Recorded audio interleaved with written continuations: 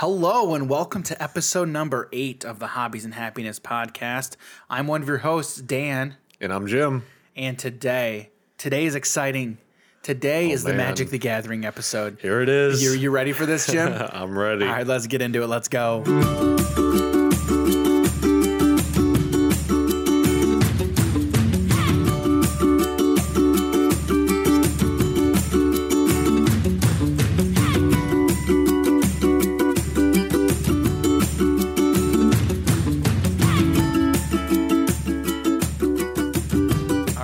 So Jimbo, before we get into this, we just had the weekend. We got off kind of a beautiful Mother's Day weekend. Yep. I hope you enjoyed some good time with your mom. Yeah, we had a fun time. She got upset during our game, but that's besides the point. And of course, you would play a game with your mom. Yeah. Of course you did. Why does that not surprise me? We've been playing games for a while. And that's awesome. That's awesome. So I played a couple of great games this weekend.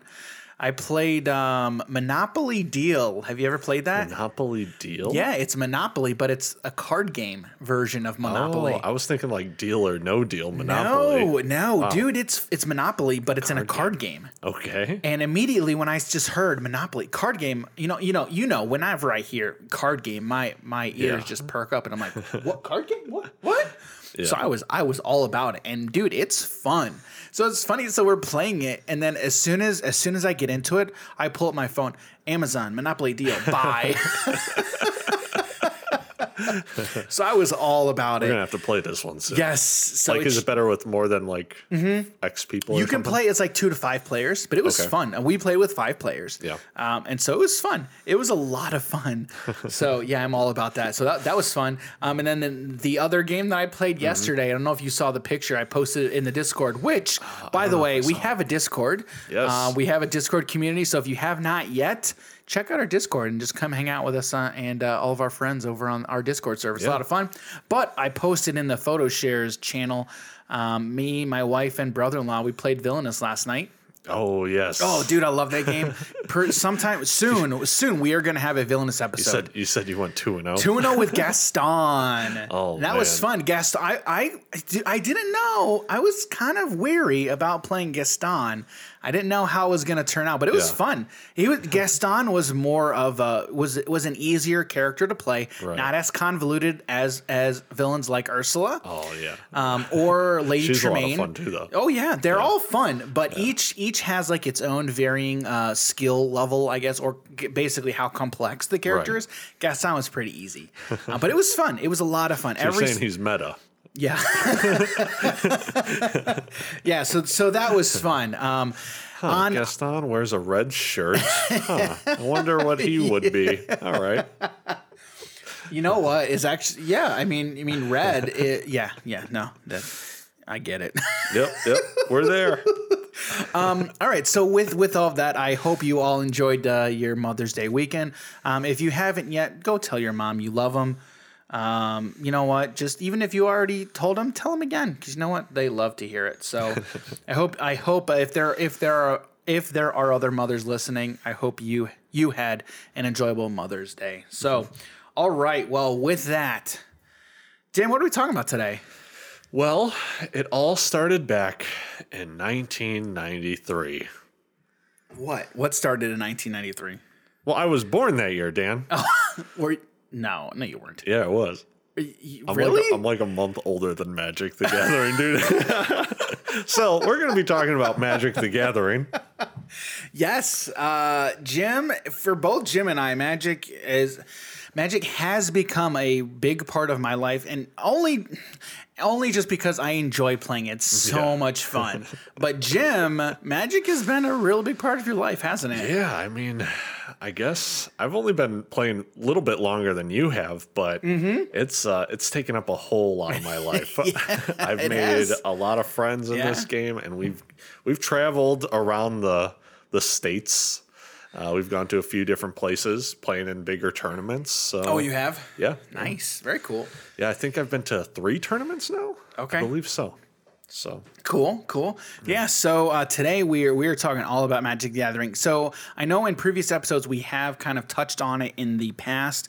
Today we kind of just want to do a deep dive on all about Magic the Gathering. Yep. To kind of get into the origins of Magic, where it came from, how it started, and then just kind of do a real deep dive on decks, formats, a lot of different things related to it. Because Magic, as we just said, big part of our lives. And we know there's a lot of you out there who love it, and we're not going to stop talking about Magic. We don't want to. We're not. It comes up every now. We're and not going to turn into a Magic podcast, but there are a lot of topics that we want to touch on that revolve all around Magic. So this is kind of the first big one. And for those of you who aren't familiar with Magic, I kind of hope and envision this episode as kind of being your gateway into what it is, what it's about, and why we enjoy it so much. Yep. So with that being said, where we want to start is there's this fantastic article. We will link it. We will link it in the description and in the show notes. I learned a whole lot from that. It is a fantastic article. So much stuff there I did not know. So the article is on SeattleMet.com, and the title of the article is "Spellcasters: A Magic the Gathering Origin Story." So we'll kind of do a quick summary here, but you should read it, even if you don't know anything, or if you know a lot about Magic the Gathering. Read it. It's a fantastic article. And really kind of, it opened my eyes a little bit, taught me some things that I did not know about Richard Garfield. Richard Garfield is the founding developer of the mastermind game. The mastermind behind it. It was funny. As we're reading it, there's a bunch of old pictures on it. And that one where they're on front of the chalkboard. And you mentioned this to me while you're reading. You're like, is that Ice Age? So like on the chalkboard, they had like the drawing of like the card back. Yeah. And on one of them, they wrote Ice Age, which Ice Age was an expansion. One of the expansions, was it? It was? It was. Yeah, it came out eventually, but Ice Age was one of them. Yeah, so that was it was kind of cool just seeing that old picture. And then there was another old picture where they had a picture of the original playtest cards by Richard Garfield and some of the newer cards, just like where it started, and it's like that. It's like that meme where it started, how it started, how it's going type thing. It was kind of funny. You versus the person they tell you not to worry about. Yes. Well, it's funny too because those playtest cards. So when Richard Garfield designed those playtest cards, he had to just use whatever art he could find. Right. So he used stuff from Calvin and Hobbes. So there was art from Calvin and Hobbes, art from D&D. Which D&D is a huge, I did not know this actually, huge not a precursor, but an inspiration for the game. So Richard Garfield was the designer of Magic, right? But he was working with Peter Adkins. That was his name, correct? Yeah, I believe that's how it's pronounced. So Peter Adkins was the founder of Wizards of the Coast, which... Now we know this. Wizards of the Coast, the name came from a D&D session. Now, what did you tell me about that name? You were wondering if it came from this, right? Yeah, so in D&D, there is a thing called Sword Coast. So I was kind of like, I wonder if there was some kind of one-shot that they were doing or a campaign where there were some wizards on this coast, so it's Wizards of the Coast. Yeah, that would be interesting. It's a possibility. I wanted to look into that. So as we were going through this article, there was one quote that I read. I read you, Jim. Yes. And I want to know what you thought about this, because when I read it, I'm like, isn't that just super interesting? So Richard Garfield said this. He said this was kind of his elevator pitch for the game. So when he was chatting up Peter Adkins, there was another person involved in this conversation. I can't remember who it was offhand, but they told him to come up with a design. And initially, his thought was he wanted to come up with something that was quick and portable that could be played in lines at convention centers, like at game conventions, right? Yeah. So his quote was, imagine a card game where there are hundreds of cards, with more being made all the time. Some cards are rare and some are common. You build a deck with whatever cards you want. You have no idea what's in your opponent's deck. And then you duel. Commander. That is Commander. Yeah. Because Commander, it's the pool, the card pool is massive. It's pretty much all the cards that are in existence, with exception to whatever the Commander ban list is. It's not very big. Yeah. Imagine there's a game where there's 100 cards. Yeah, 100 specifically cards. in a deck. And but when Dan told me this, I've never heard this before. And a few years ago, Richard Garfield actually created a new card game. I couldn't remember the name of it to save my life. And then Dan was like, oh, it's Keyforge. Keyforge, yeah. And so Keyforge came out, and it's not like any of these other card games. No, it's not. It's you buy a pack of cards, and that's the deck. Yep. So you don't know what's going to be in there. You don't know what's going to be in your opponents. Yep. You're not throwing together anything that's ridiculously powerful that you found online. You're just playing the cards that you were dealt with. Yeah. So it goes back to his original thing, that quote we just talked about. Yeah. Yeah. So I kind of thought like Keyforge that was really, from a designer standpoint, that was really kind of what he was trying to come up with. And I have not played Keyforge yet. It's something that I kind of not necessarily want to get into, but I want to try it. I want to see how it is. I know Covenant. I know those guys over at Team Covenant, which, by the way, Team Covenant, guys, if you have not listened to their podcast, check out their content, check out their podcast. A huge inspiration to us. Yeah. I love all of the stuff that they do. I'll link them down in the show notes, but check them out. Give their content a listen. Check them out. They're fantastic guys over there. So we'll pitch them. But they've talked about Keyforge quite a bit, and I've been interested in a long time about just sitting down and playing it, but I never really took the dive and kind of got into it. I've only ever played it once. Oh, so you have played it? Yeah, okay. I've played it. It's a really strange game because you can either win by destroying your opponent, right? Or you can build enough of these key fragments, and then you get these keys, and that's how then you also win. Yeah. So it's not just the thing of, oh, I'm going to beat you down. Their life total. Yeah, exactly. Right. So you have more than one way to win. Right. And it's not my kind of game because I like to put a lot of work into deck building, and theory crafting is huge for me. Yeah, right. So it's so difficult for me to just be like, oh, I got a sealed product that I have no idea or I have very little experience with. And and that's the thing, like from a card game standpoint, it's very odd. Yeah. But I'm still very intrigued with it because, especially coming from the mind of Richard Garfield, I'm very interested just to see how it plays. Yeah. So it is a good one though. Yeah. It's very interesting. But anyway, check out this article. There's a couple other things in here that was very interesting. So towards the end, so with Magic spawned Pro Tours starting, I think it was in 96. Yeah, 96. I think 96 is when the pro scene started for the game. So real quick, Dan. Sure. Yeah. So I know we're talking about the pro scene and whatnot, but there's some things we have to really think about, right?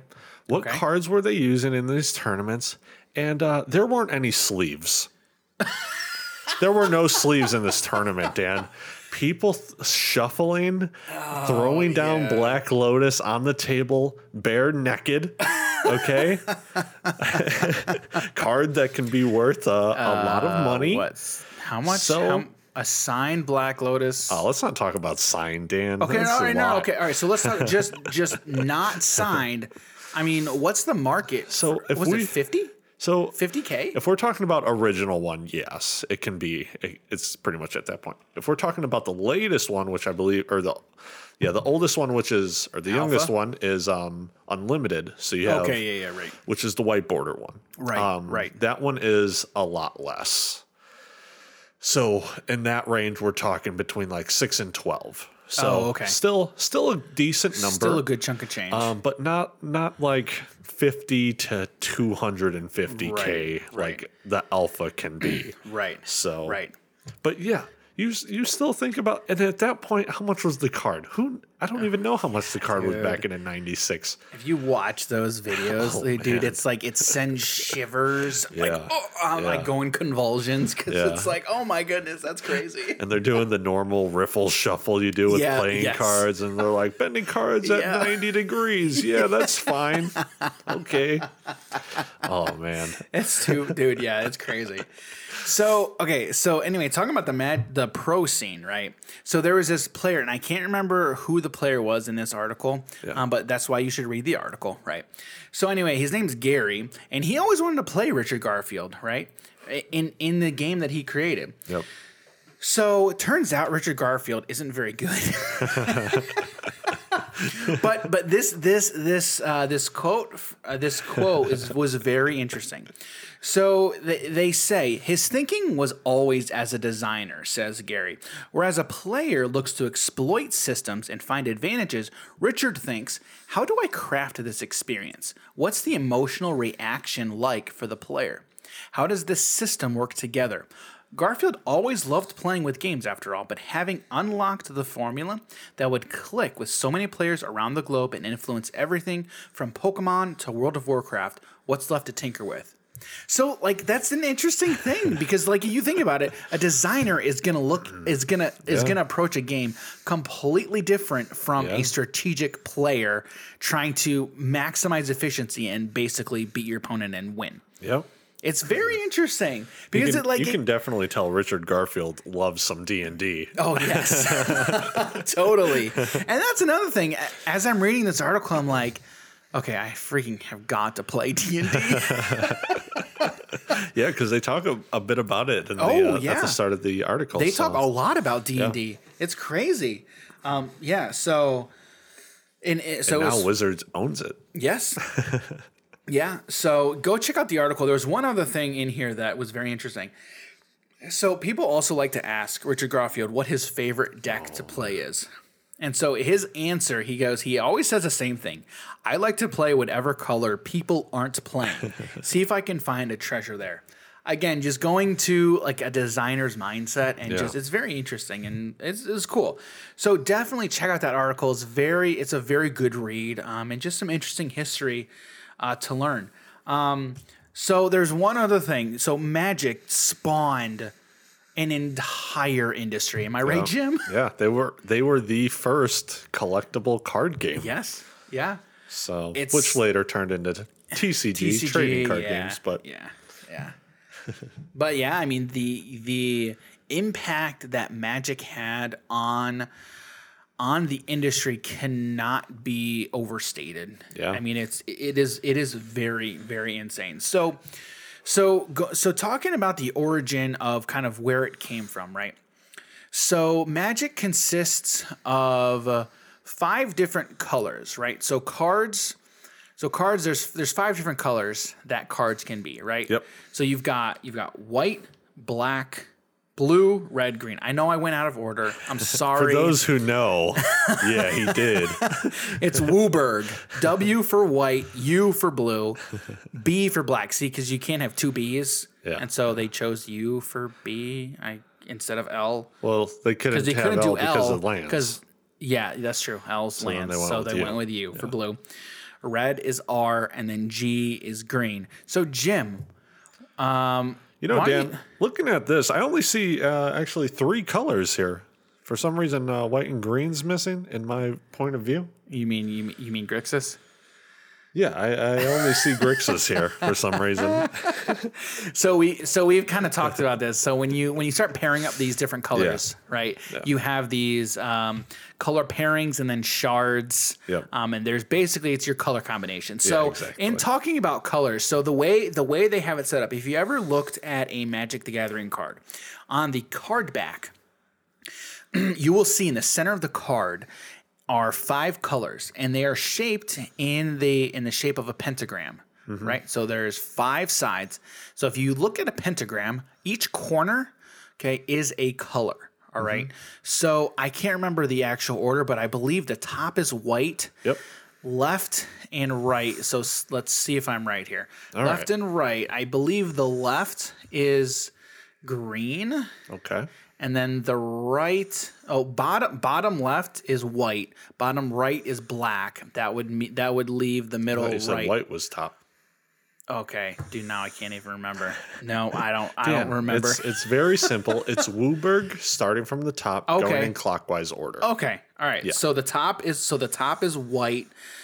So next would be blue and then black. Okay. Exactly. Right. Okay. Yep. I didn't know that. Oh no. I did not know that. That was One thing I was actually thinking about in preparing for this episode, I mean, I've been playing, 4 or 5 years? Yeah. I've been playing something around there, but I'm always learning something new about the game. Like that article, the whole color combination. It took me a while to learn like the color combination names. Yeah. But even the color pie and like how it's shaped and where the colors fall, how the colors are paired, the friendly colors and the enemy colors. Yep. That's crazy. So can you explain the friendly colors and the enemy colors? Because we've talked about pairings and the combinations. Yeah. How do we get there and the enemy thing? So What is it? all right. So for friendly colors, it's pretty much when you're looking at the color pie or the color wheel. And let's talk about blue. All right. Let's bring up blue. So blue itself is about knowledge and illusions. Okay. Its enemy colors being green and red. Well, let's think more about what blue is. Since they're looking for knowledge, they tend to be a bit more logical in things. Right. Red is about chaos and destruction. Right. They tend to be a lot more emotional when it comes to their thoughts. So you take the opposite of logical, you get more emotional actions. Right. So, and then let's go to green.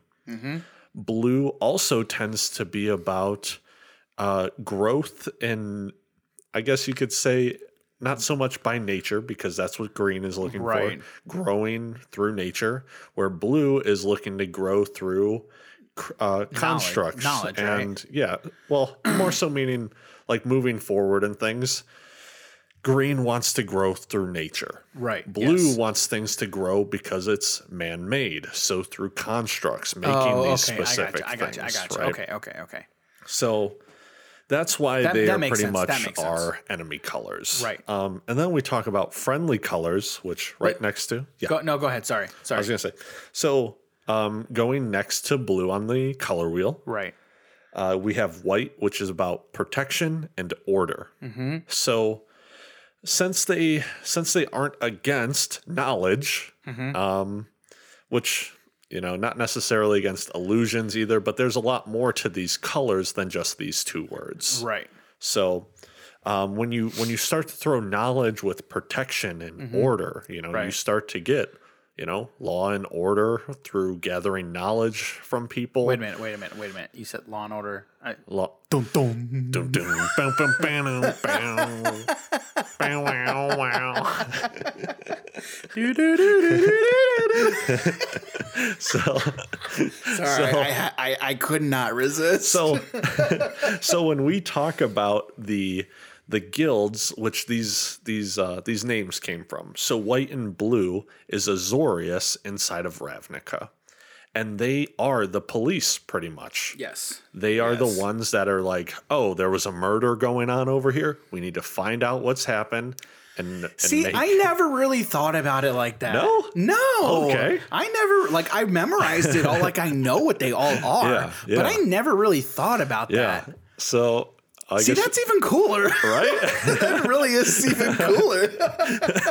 So yeah, we have the Azorius, who are pretty much the police, the detectives, and and then we go. I hate Azorius.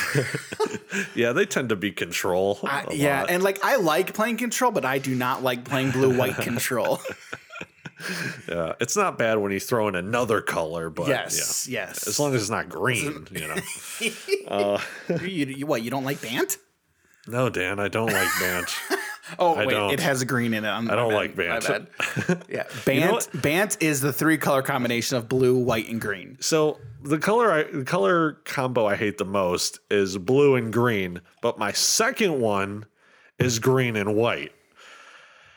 Your second most hated one. Gotcha. So my second most hated one is green and white. And green and white is Selesnya. Yeah. Man, we could talk about all of these guild names. I know we can. I feel like that needs to be its whole a whole other episode. Right? and don't get me wrong. So there are guilds for enemy colors. So we were saying blue and green are enemy colors because they value different things. Right. But now you're taking the knowledge that blue has to augment and mutate like green creatures. Right. So it's like we're gonna combine a shark with a crab. Dude, that's my favorite card ever. I love that card just because it's so cool. Yeah, so I mean, you know, it's the still card. A thing. The card is called Shark to Crab. Yeah. So when that came out, I thought, dude, that was like the best card ever. I love that card so much. Yeah, there are some really cool cards out there. Yeah, let's not talk about the other crabs. Yeah. Ruin crab. Oh god. Ruin crab and Hedron. Hedron's fine because it targets. Yeah. Hedron's fine because it targets, but Ruin crab it hits every opponent. Oh man. So let's get back to the sorry. the thing with the blue, right? So now let's talk a little bit about black, blue's other friendly color, right? For black, we have death and selfishness. So selfishness is a trait for black? Yeah. Okay. Because they will. So you think about the.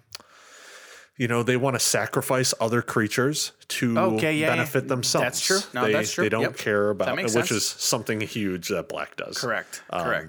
So we talk about the knowledge and selfishness. Let's bring up like I said, I'm learning something new every single time. I'm like learning something new all the time. Or let's talk about knowledge and death. Something about a spy. An assassin could also want to gather some knowledge if they're a part of Dimir. Yeah. A spy will take out whoever they need to get this information. It's mind blown.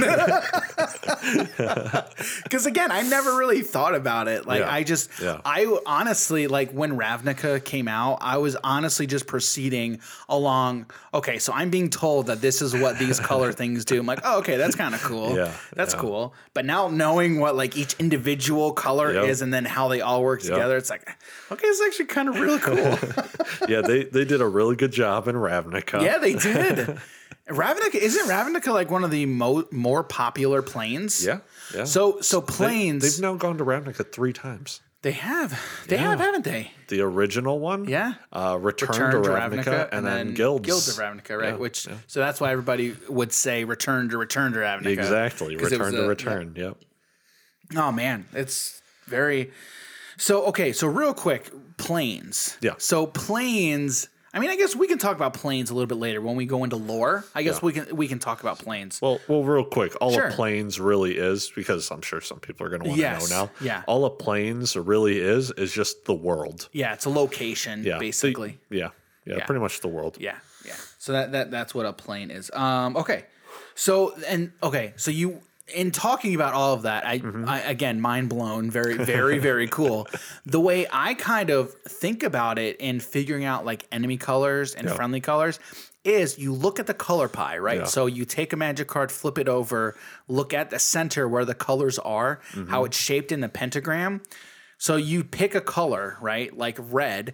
You look at the colors that are directly adjacent to that color. Those are the friendly colors. Yep. Then the ones that are further away, those are the enemy colors. Exactly. See, I didn't know that until very soon ago, very not that long ago. Yep. So I was like, I always thought for the longest time, I thought there was just one friendly color. So per color, there was only one other color that was a friendly color. Okay. And then one that was enemy. So that's why I was like, I had no clue. Which is another reason why they have shards of Alara, because it's the 3 colors right next to each other in the center. Okay. And there's 5 of those ones, I believe. Yeah, because the 5 colors. Yeah, because the 5 colors. Correct. Oh, the shards, that's not, I never... Yeah. Which didn't even get into that either. All right, let me just talk about one of the shards real quick. Go ahead. I think you might know it. It's Grixis. So let's talk about our bad guy inside Magic. The big baddie. Yeah, the big baddie guy. His name is Nicol Bolas. Wait, I thought his name was the guy from Harry Potter. What's his name? We don't say his name, Dan. Oh, that's right. We don't say his name. My bad. So, Nicol Bolas, his colors are black, red, and blue. So Great colors. Yeah. Only when taken as a whole. They're pretty great. They are pretty good. Yeah, they're and good. so for him to be the bad guy, the ultimate bad guy, he needs to be selfish as F, which he definitely is. He knows he's pretty much all knowing as well. So that's where he gets the blue. The blue, yeah. And destruction from the red. Yeah. Yeah. So again, mind blown. It's crazy. And not to mention the other part of black that I have written down, death. Yes. Yeah, he has killed a lot. Now that I think about it, there is not one part of Nicol Bolas that is either green or white. He does not care about unity at all. He does not care about unity. He does not care about nature. He has armies of zombies. Yes. He does not care about unity. He does not care about, You listen to me. Dude, like the amount of thought that just we talked about storytelling a couple of episodes ago. It's crazy. Yeah. The amount of storytelling that literally goes into 5 colors. Yep. Isn't that, dude, that's crazy. To me, that's insane. That is so cool. Yeah. That is part of the reason that people like this game so much. Like there is a segment of people that just love Magic just for the storytelling. Yeah. Which cool. honestly, so like I don't know a whole lot about the story in Magic, but when I learned the differences in the colors, I was like, I want to be the guy that pisses other people off in this game, right? I want to destroy things. Wait, aren't you that way in every game? Yeah, I am. So, like, I want to be the villain colors, and well, I guess not even just this game, but yeah. Yeah, just in general. Which is so weird because it's not really like my personality at all. No, it's not. It's not. But that's why it's so games, funny. I want to bring chaos and destruction and death and. Well, it's funny because anytime I play with Jim, like in Commander, I never know who I'm going to sit down with when I play with Jim. I don't know what kind of game he's going to play. Well, it depends. Is it after an hour and a half, you know exactly who that Jim is? No. Even when I first sit down. I'm saying in one specific game, because then you know I don't care who I know. So you know that part. I know that part. It's is Jim going to do something? Well, answer this. Which decision will make the game speed up? Whatever choice will make the game speed up, that's what he'll do. Yeah, eventually is what I'll do. Yeah, I don't care what happens. Yes. I'm not looking to win at that point. Correct. Yeah, no, but it is very interesting to me. Just even the storytelling that just goes into 5 freaking colors. I think I ruined your story though when you were saying you didn't know who you were going to sit down with when I played. No, that's it. But honestly, when I sit down at the table, I ask myself, okay, how is Jim gonna play this game? Yeah. Is he just gonna be all crazy and just go, nah, we'll do that, or is he gonna like sit down and actually try and win and be competitive? Yeah, because sometimes he does, sometimes he doesn't. For Commander, I don't like really Commander. Try though. That's true. That's Commander. Not in Modern. If we're talking about other else. formats, right. I'm gonna try and win. Right. Yes. So. All right. So that's the color pie, and that was again mind blown. I think we just talked a little bit about it. There's 10 different crazy. guilds. Yes. Yes. We just talked a little bit about Azorius and the other one, which is Dimir, black and blue, and we talked a little bit about Grixis. What's your favorite pair? Your favorite color pair? So I actually sat down and tried to figure out, because I thought it was Izzet, which is blue and red. Blue and red, right? Yes. But after doing combinations so I would take the combination of 2 colors and add every other color, so to make it 3 colors. So if it was black and blue, I would add green, be like, all right, how much do I like Sultai, right? I'd then take out the green, add white. How much do I like Esper? Take out the white. Oh, I gotcha. Add that. So, and then I did that for pretty much every single color pair. Yeah. And Rakdos is my favorite one. Okay, that doesn't surprise me. When going off of that doesn't surprise me. Yeah. Yeah, it doesn't surprise me at all. I'd have to go by that logic. I would have to sit down and think about that. But I think mine would be Golgari, which is black and green. Green is definitely my favorite color. My favorite shard is Sultai. Which are also enemy colors. What? Golgari? Golgari, yes. Yeah. Golgari, they are enemy colors, yes. Yep. And my favorite shard is Sultai by 100%. But yeah, those are my favorite colors. In Magic, which green is my favorite. It's actually a wedge. Green is my favorite color. It's a wedge, Dan. It's not a shard. It's not a part of Alara. It's not a shard. It's a wedge. Okay. Yeah. Yeah. Now I get it. Now I think I actually get it. Yeah. There's again, dude. Like I said, we could talk like an entire episode about it. This game has crazy. so much to it. So the reason it's not a shard is because those three colors don't line up in the color pie. They're not all three right next to each other. Yeah. Because black and green are enemy colors. Yep. And then blue is enemy of green. But friendly with black. Right. Mm-hmm. So that's why it would be a shard. You'd have wedge. That's what I meant. Yeah, I know. Again, dude, it's all up here. It's way over my head. Like I said, new thing every stinking time I talk about Magic. It's crazy. There's a lot to this. Yeah, this there's so IP. much. Yes. All right, so let's talk about our first experiences with the game. Dan, I want you to go first. You want me to go first? I really do. All right, so my first experience. I think I've told this story before, but I was with a family member. And he's also into tabletop gaming, and we were I don't know why we decided this, but I think I brought it up of, you know what, let's get into Magic. Let's go try it out. So when I looked into it, I found out that they were doing welcome decks, and then I think they still do it. Yeah. You go to any game store and they just give you a deck of cards. Mm-hmm. I can't remember how many colors it is. So we went to Grapple because Grapple was open. We picked up the welcome decks. We came back. I watched a couple of YouTube videos on how to play because I had no idea how to play.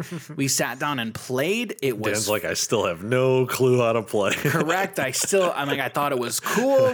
And then I started watching content creators on YouTube who do it.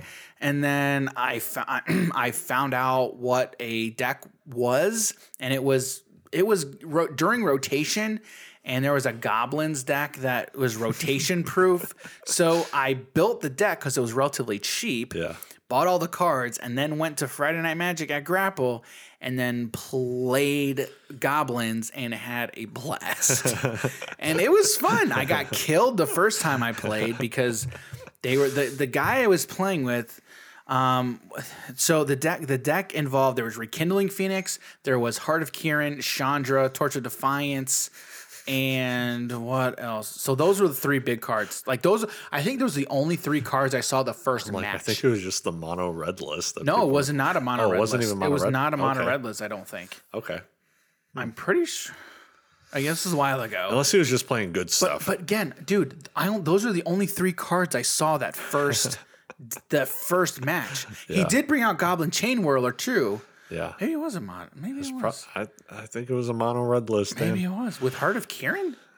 Yeah, it was a good card. I know it was a good card. So was Rekindling Phoenix. When I read Rekindling Phoenix, I'm like, what? Yeah. It does freaking what? Yeah. So I have to kill this thing twice Yeah, in order to remove it? So Rekindling Phoenix, I believe, is a 4/3 with flying. Mm-hmm. When it dies, you bring out a token that is its egg. 0/1 token. Because it's a phoenix. What does it do? It comes back. Yeah. So at I believe it's your next turn at the end, or at the end of a certain turn. I forget beginning exactly. of your next turn, I think. Okay. I think it's the beginning of your next turn. The token goes away, and then your Rekindling Phoenix comes back. I think it's at upkeep because then the egg states that it gets haste until the end of turn, I believe.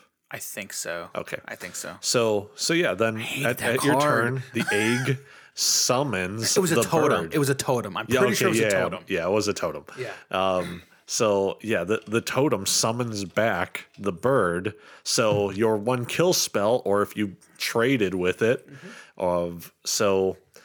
then it's just like, well, you didn't really kill the bird, but you did. But it's back now. Yeah, it's so back. Yeah. Good luck. That card destroyed Standard. That card was everywhere when it was the Standard. That card was really good. Yeah, I remember when I got that card, I was so stoked. I was like, that card holds a very special place in my heart, just because that was really the first big card that I played against. Yeah. That and Chandra. Oh man, it was of course Chandra. Was it Torch? It was Torch, yeah, because it was Kaladesh. Yeah. Yeah, that was fun. And so the deck that I played was just goblins. It was a goblins tribal list. It was fun. It was not very good. Goblin Chain Whirler. Excuse me. No, it did not have Goblin Chain Whirler because Chain Whirler was pretty expensive. In the time because it was very popular in Standard. Yeah. There were the big goblins in that list was goblins Siege Gang Commander. Yeah.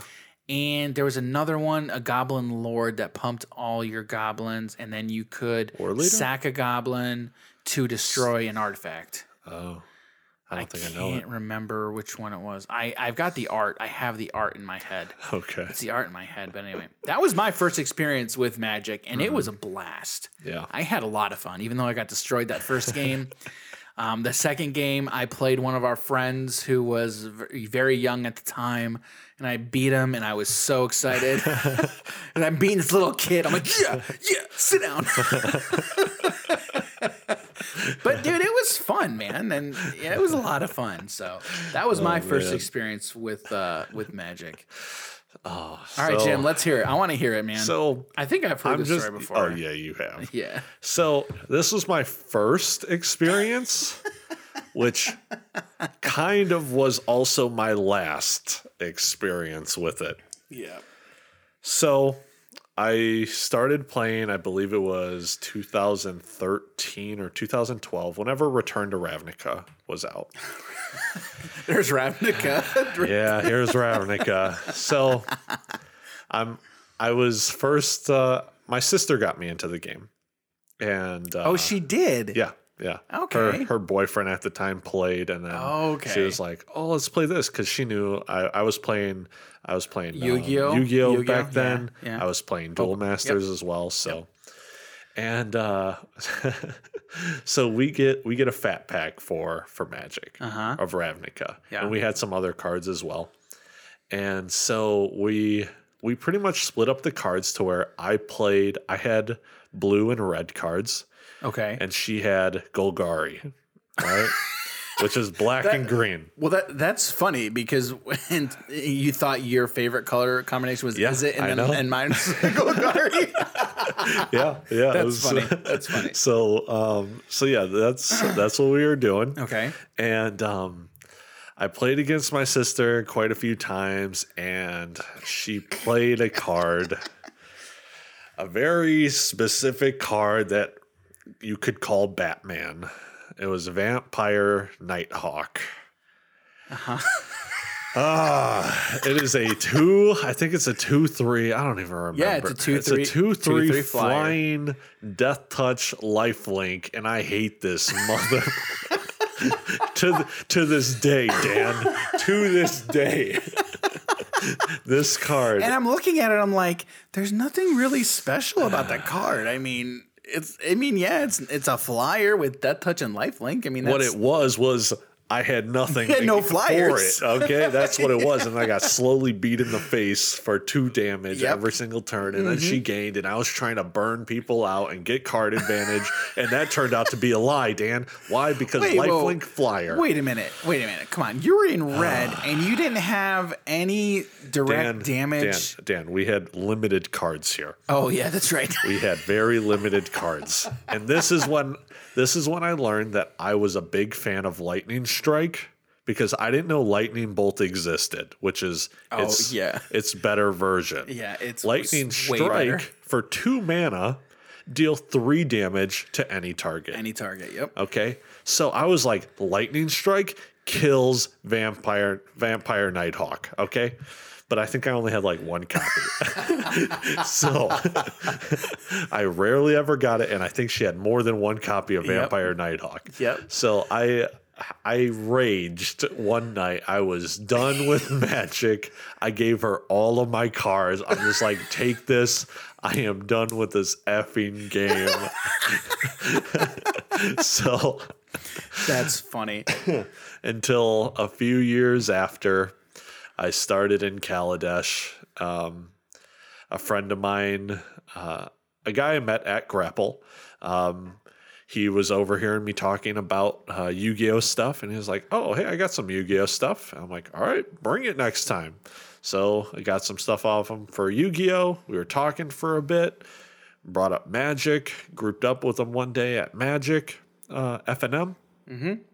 Played in a tournament with one of his Rakdos decks. It was a Rakdos aggro list, so red and black aggro, and I had no clue what I was doing. Okay, no idea.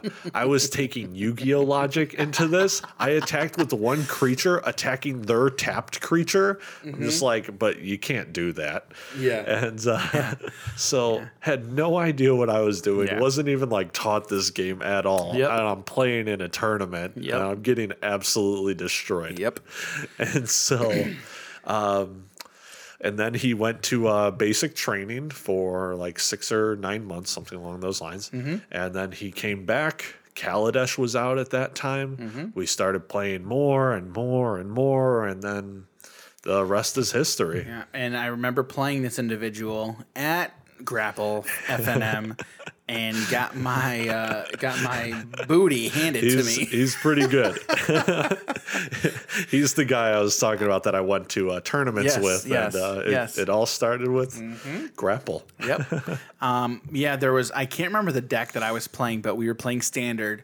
Yeah. And he beat me in like 3 turns because he was playing mono green Stompy. I can't remember. No, I think I was playing Goblins. My Goblins list. Okay. Galta. Yeah, a turn. It was either turn 2 or turn 3 Galta. Pretty sure it was turn 3 Galta. I'm like, Scoop. I don't know if he played that deck. I think you're thinking. Are you thinking of someone else? I'm not. No. I am not thinking of. The only reason I bring that up is because he played the list and he was like, "I'm going to build this deck," and he still has that deck.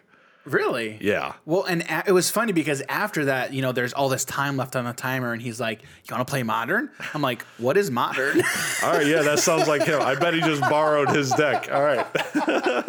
I think he did. I think he borrowed that deck. Okay, yeah. Because he busts out his Modern decks, and he's like, "This one's $2,500. This one's $2,000." And I was blown away. I'm like, and he's like, "Here's Jeskai. This is the cheaper one."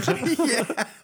Sitting at like 12 at that time. So speaking of Modern, Jim, can you tell us about all these different formats that are available to play this awesome game? Man, all right. So let's start off with something a lot of people are introduced early, which is Standard. Yeah, which is what I was introduced. Yeah. That's how I was introduced to the game. Yeah. There's like two formats right now that people are introduced in.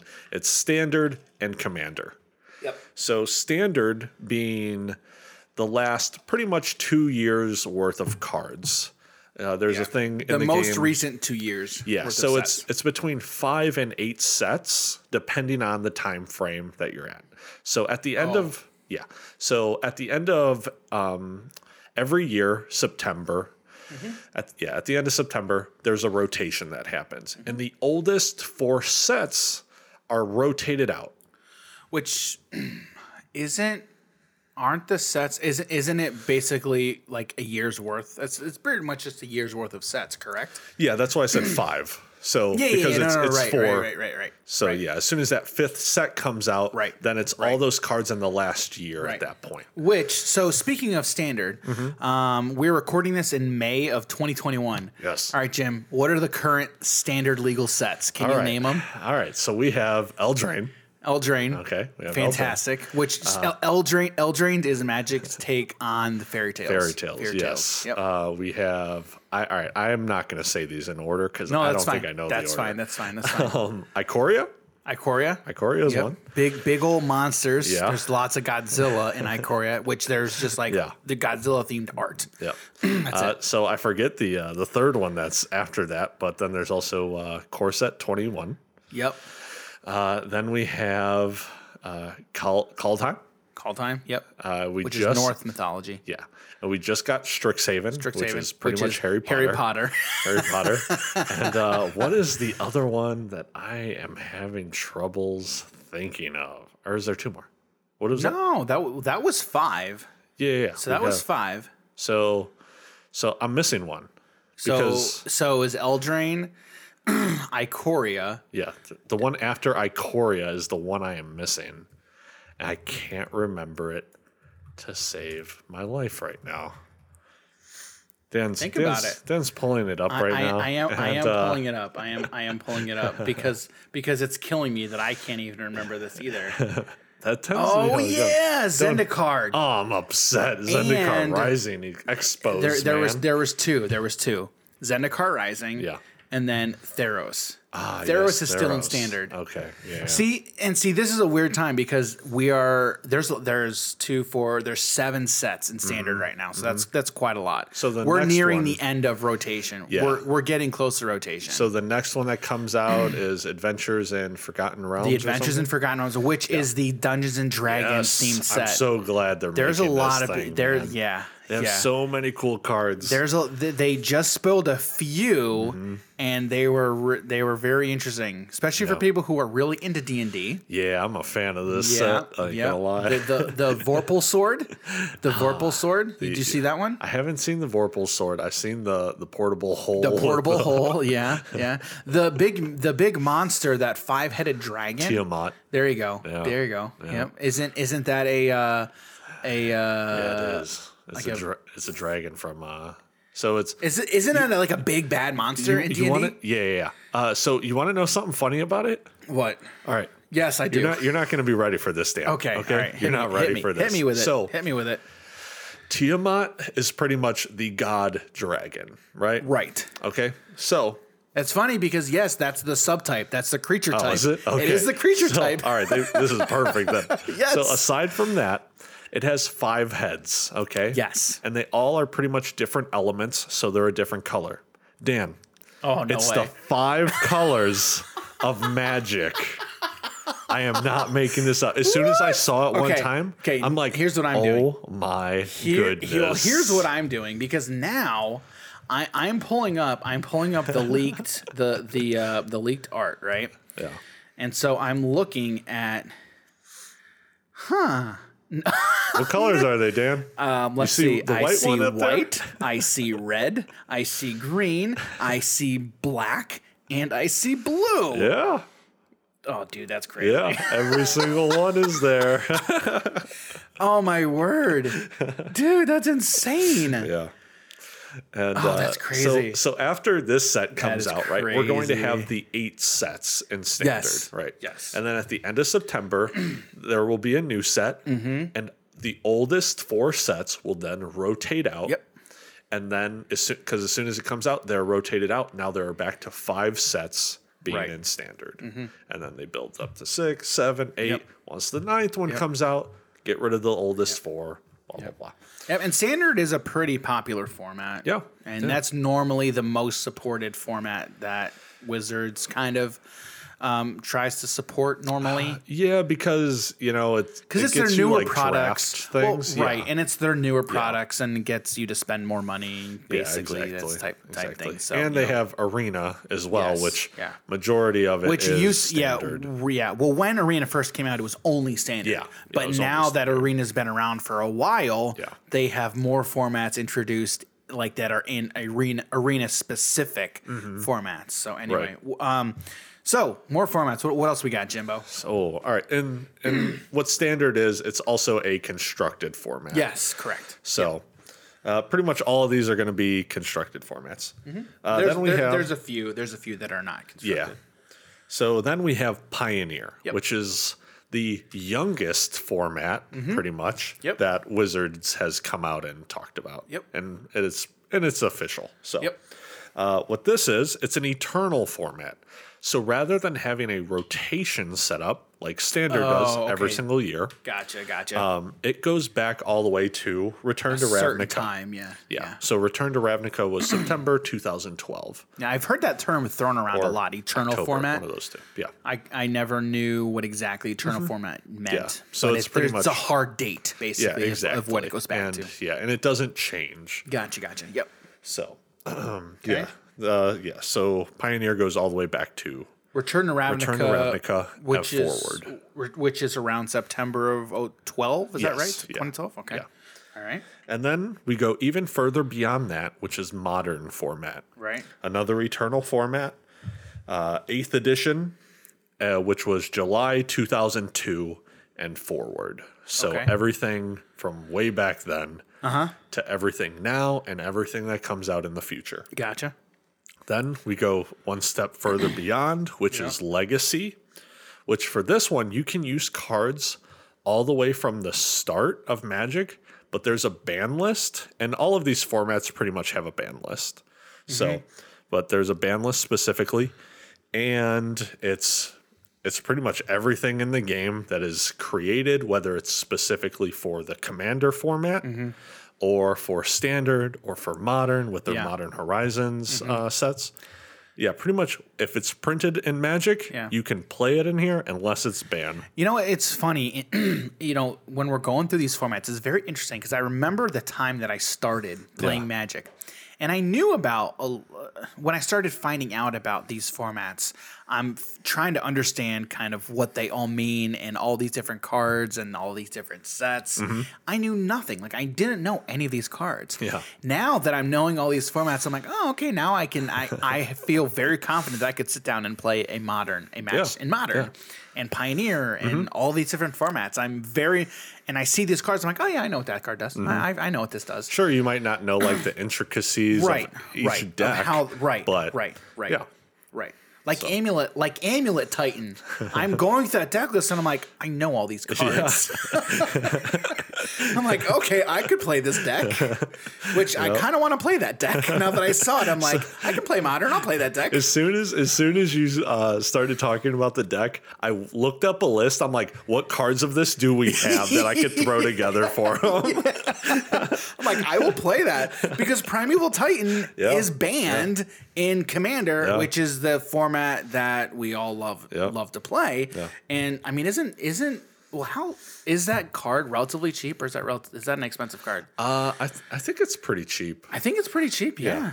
So anyway, sorry to cut you off. It's pretty much only played in modern, right? Yeah.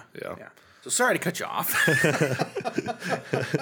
So we were on Legacy. Yep. Next, let's talk about Commander or EDH, the which best originally was ever. Called Elder Dragon Highlander. Now, why was it called Elder Dragon Highlander, Jim? It's based off of the original Elder Dragons, and Highlander being a thing of like singleton, pretty much. So, didn't they get the name Highlander from Highlander, the movie? I guess. Isn't that where they came from? I think that's where it came from. I have no idea. And I guess now it's just the thing of like, people are like, oh yeah, my deck's Highlander, so which pretty much is you're playing one-ofs rather than the play set of 4. Right. Yep. And so that's an eternal format that also has a ban list as well. I hate ban lists. Why does there have to be a ban Don't worry, list in Dan. Commander? Don't worry, Dan. This next one might be for you. There's no ban list in this next one. Yeah. So I'm not a millionaire. Vintage. No, Dan, you only need like 56K. Okay. 56K low end to play these decks. Dude, it's crazy. So speaking of vintage, right? Okay. Yeah. So there's a couple of other content creators out there. One that I follow, his name, oh my goodness, the name is escaping me. He's an engineer. Oh my goodness. Why can I not? Is it MTG engineer? No, it's not MTG engineer. That's me, man. Oh, that's you. My bad. My bad. So okay, I feel Is terrible. It Vintage Magic? No, but he's a part of it. Okay. Edwin the Magic Engineer. There we go. That's his name. Okay. That's his name. But he recently started a new channel with Open Boosters. And I can't remember the name of their channel. But I'll link. Is that the guy who opens like old school Magic boxes? Okay. Yeah, but there's a couple of channels out there that are like they strictly do vintage Magic and old school Magic. Right. And I see all these cards that they're playing with, and I'm like, I mean, they've been in the game since it started. Yeah. They've been in it since the beginning, and that's where they got all of their cards from, right? And so I watch these videos and I'm like, oh my goodness, you are literally playing with $20,000 sitting right in front of you in a piece of cardboard. Yeah. Holy cow. Dan, what do you think it's like when people see you playing with like a couple $100 worth in cards, right? When they're not in this, they're like, what do you mean that card's worth $50? I know, dude. It's crazy. You know? I was going through some of my decks, like my Commander decks, and going through prices of cards, and I'm like, that card is how much? I bought it for like $5 and it's worth 200. I have a couple, dude, there's a few cards that I have like that. Like, holy cow. But anyway, Commander is awesome, man. Yeah, it's this game vintage, is awesome. Vintage is, oh my. Yeah, so I don't, dude, that's crazy. So with Vintage, again, like Legacy, it's a format that's eternal, and it goes all the way back to the beginning of the game. Yes. If it's ever printed somewhere for Magic officially, it is allowed in Vintage. Yeah. There's no ban list, but there is a restricted list. So there's not a single card that you can't play a single copy of. Okay. So we're talking the Power 9, Black Lotus, the Moxes. You are able to play a single copy. Single copy. Yeah. Okay. Yeah, I will never play Vintage. I'd be down to play Vintage. I mean, I'd be down to play it, but like all of the good decks are from like very old school cards. I mean, am I right? No. Oh, I'm wrong. So there are a lot of cards. So the Power 9, right? Yes. A lot of decks are pretty much playing nearly all of them, right? If you're playing blue, you're playing a lot of them. Yeah. But you have the Black Lotus. All of these power cards are supporter cards, Right. And when we talk about the power level of the old cards back then, like Shivan Dragon, when it was $50, now it's a like next to nothing. Yeah, card. it's a 2 cent card basically. It's ridiculously cheap, Right. And so most not of the only decks, that, it's not very good.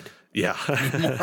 Yeah. So like you're playing a lot of just the good cards that are out now as well. Yeah, you're playing a lot of busted, broken things. Yeah, no, that's true. But you're having the support of old cards. Yeah, of old cards. So, yeah, sure. Yeah, it's not just old cards. So speaking of decks, I know we've kind of talked about this before when we went over kind of our TCG and CCG episode. But now let's kind of talk about it in the context of Magic, right? So we've got archetypes, right? So what are some popular deck archetypes now? And then what are some? I know when I saw you doing this, I was kind of confused. But then when I read the outline, I'm like, oh, okay, no, this makes perfect sense. This is great. Yeah. So Jim, you've got a bunch of decks written down here, kind of listed for each of a few of the more popular formats, right? So what are some of the more popular decks for these archetypes for now? So the decks we're going to be talking about are more so for Standard, Pioneer, and Modern. Right. So those are where you kind of broke it down. Yeah. At. And so we have aggro decks, mid-range, and control. Yep. We also have combo on this list. Yep. But that's like a completely different kind of monster. Yeah, the three big archetypes that you see a lot are these three that Jimbo listed here. Yeah. So let's talk about aggro. Oh man, some of my favorite right here. All right. So go ahead. I was gonna say, so for pretty much any format is going to have this, Dan. It's somewhere in like every format. Yep. Mono red aggro. Yep. Or burn or red deck wins, whatever you want to call it. Yep. It's in every format. You have fast, low to the ground creatures. So like on turn 1, you can play a 1/1 that has haste, or a 2/2 for a single mana that has haste. Well, and it's funny because my goblins list that I got introduced to was a mono red. Yep. It was a mono red list. Yep. It was a very mono red aggro list. Yep. The nice thing about mono red lists, normally they're very cheap to play, and the cards normally are very cheap. Like it's very cheap for you just to get into the game. And that's why a lot of the times people recommend to new players just play mono red. Yep, very cheap, very good, easy way to get into the game. I'll always recommend that one. Dan. Oh yeah. I mean, I don't like red, but it's a really great way to get introduced to a format. You definitely feel pretty powerful playing red early on, and you're just like, oh man, I got him down 10 life before he beat me, or something like that. You know. And then we have mono black aggro and Pioneer. Now I have a question: did this deck originate from Historic? Are you saying did it come from Historic? Yeah, the arena format. I'm not entirely sure. I mean, I did guess Historic come before Pioneer? I mean, I guess that's the age-old question, the chicken or the egg, Yeah. right? Which one came Oh, first? no. That is a lie. Mono black aggro was a thing in standard for Yeah, it was. for some time. Right, it was. It Yeah. was. And then when rotation hit, Yep. it was just basically it followed the rotation. It wasn't able to go into modern Right. because at that point there was no Pioneer, there was no Historic on Arena. It wasn't a thing. So it was pretty much a deck, but it was in limbo. Yeah. It had nowhere to go, like a lot of decks. Right. Like a lot of people's cards. Right. So yeah, they wanted to bridge the gap between standard and modern, which I think they did a pretty good job on. Yeah. Pioneer seems to be very popular. Yeah. Very, very popular. Especially in our market around here. yeah. LGS around here. Yeah. People love Pioneer. Yeah. All right, what's this next one we got? Next, we have Prowess in Modern. All right. So how Prowess works is you have creatures out on the board. Sometimes they'll have haste, sometimes they won't. And when you cast a non-creature spell, Okay. so let's say, I don't know, random card off the top of my head, Lightning Bolt. Okay? Let's say you cast Lightning Bolt, which is for a single mana, deal 3 damage to any target. Yeah. Okay? So you played a creature on turn 1, right? Next turn, you played another creature on turn 2, and you still have another mana open. They can both attack, right? And let's say they both have prowess. Okay. You now cast a lightning bolt to target them for 3 damage. Prowess triggers activate, giving your creatures +1/+1. So if they were a 1/2, the creature with prowess. yes, Correct. yeah. Yes. So the creature with prowess will Yes. get +1/+1. Oh, that's right. It's both power and toughness. Yeah. Oh, it's not just power. Yeah. Oh, Yeah, gosh. yeah. Prowess is really strong. Yeah.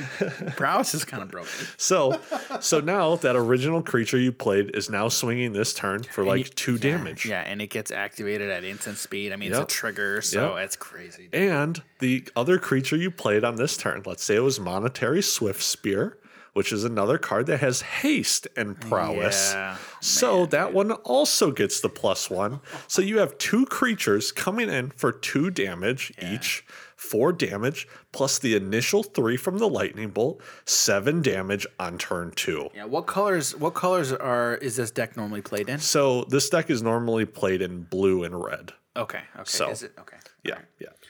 All right. So oh gosh. We got some mid-range, Dan. Yeah. No, I love mid range, but Dan, not this first Dan, deck. I not know this first you've deck. had a lot of experience with this deck. Let's talk about it. All right, Dan. Let's have you talk a little bit about this deck. Are you gonna do this to me? Yeah, Dan. Let's talk about this. Dan's crying over here. I'm crying. I'm laughing so hard. Oh my. All right. So Do you want me to say it? no, I'll say it. I'll say it. So the first deck is Dimir Rogues. The reason this is so funny is not that long ago, I was doing YouTube on my own, right? And I was doing a Magic the Gathering channel, right? So I was doing MTG Arena decks. I was doing a deck a day. And so Dimir Rogues has been in the format since Zendikar Rising came into standard, right? And so when Zendikar Rising hit standard, that was kind of around the time that I really started. So it's been over a year now? It's been dude, it's been a over a while. year. And it was funny because I remember when Zendikar was spoiled, right? The tribe that everyone was really excited for was rogues because there were so many very powerful rogues that got introduced in Zendikar, and people were just like, oh man, now we're getting a lot of rogue support. And like they did, like there was a lot of support. Not to be confused with rogue decks, which is a completely different thing. Right. Rogues as a creature type. Yeah. So rogues as a creature type was getting heavy support in Zendikar. Yeah. Zendikar Rising. So when the set came out, this deck just basically took over. It standard. dominated everything. It dominated everything. There weren't any like necessarily broken cards. They all work so well together and fast that like no one was able to stop it. Like there aren't even that many rares in that list. Yeah. I mean, We're talking aside from lands. No, right. Aside from lands, there weren't really many other rares other than Zerathon for standard. Yeah. It was a lot of uncommons. so it got to the point to where, and I was not the only one who felt like this either. There were plenty of people who were like, the moment turn 1 Ruin Crab, K, concede, or any if you saw a card that could be in that list, it was just an auto concede, and I did that all the time because I hated playing it. Depending on the mood that I was in, like if I wanted to try and beat it, and I'm pretty sure I made a video where like I was talking about, and what I was saying was any deck that you created specifically for standard, you had to ask the question, can this beat Dimir Rogues? Yep. And it's funny because like that's how pros, like that's how they approach the game. They figure out what's the meta and how can I beat what's in the meta. Yep. And so it was just that's why I'm laughing. I'm laughing over here because it's pretty funny. Yeah, we watched a video Dan made I guess a while back now. I don't know if I want to link it. I basically I lost my cool, but I did it in a funny way because I'm laughing at myself. Dan's like bleep bleep bleep. It was just funny. You gotta be bleep.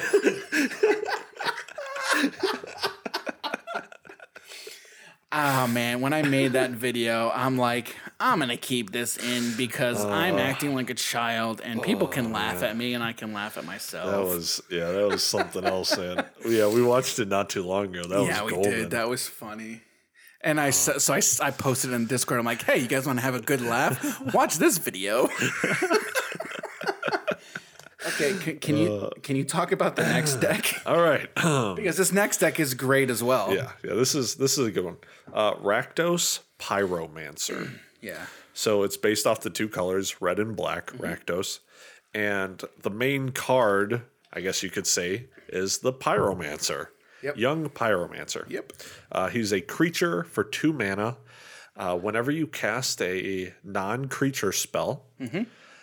You create a 1/1 elemental. So he's a creature that's on board, and he gives you value as you're casting more spells. Yep. So you're looking to build your board up with this or other strong creatures in the list as well. And you're looking to control the field a little bit. So you could be like, all right, we're going to lightning strike this creature. We're going to kill your creature, and I'm going to make a new creature. You know, I'm going to start picking cards from your hand with a Thoughtseize, and now I'm going to create another creature. You know, then it's going to be like, oh, I want to play this card that makes me sack a creature. So I'm going to sack one of those 1/1 creatures that I got for free to draw 2 cards. Except what did I do there, Dan? Did you say I casted another card to then make that 1/1 token? Yep. The deck. It's on cast. On the cast you create, and then you can, but you do have to sack a creature before you cast it. Right. But it's just immediately on the cast. You're immediately getting value just on the cast. Yeah, so you're getting value. You're controlling their board. You're trying to increase your board state. I'm pretty sure this deck is also in Historic on Arena. Okay. And I remember playing this list in Historic. I'm pretty sure I did a video on my YouTube channel about it, unless the Pioneer version is different from Historic, because Historic still this to date at the recording of this podcast, I do not believe Pioneer has 100% full support on MTG Arena. No, it's not. So that's why I would be curious to see if the Pioneer list is different from what's available in Historic on Arena. Yeah. So, all right, what's the next one here? So I'm curious as to what deck this actually is, because I don't know. I don't think I know. So Jund in Modern for mid-range. So first of all, Jund is a color combination.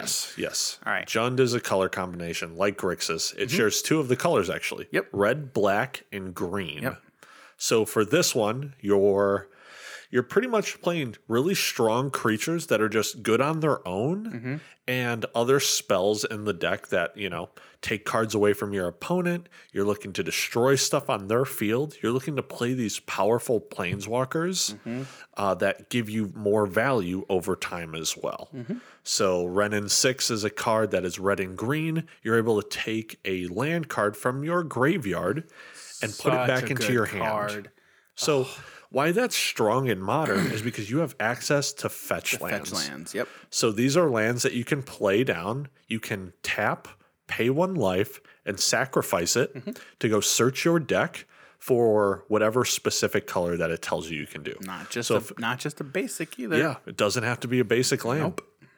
So you can go find a Triome. You can go find a shock land. You can go find a basic land if you want to. If you don't have any other lands in the deck, you can find that too. Yeah.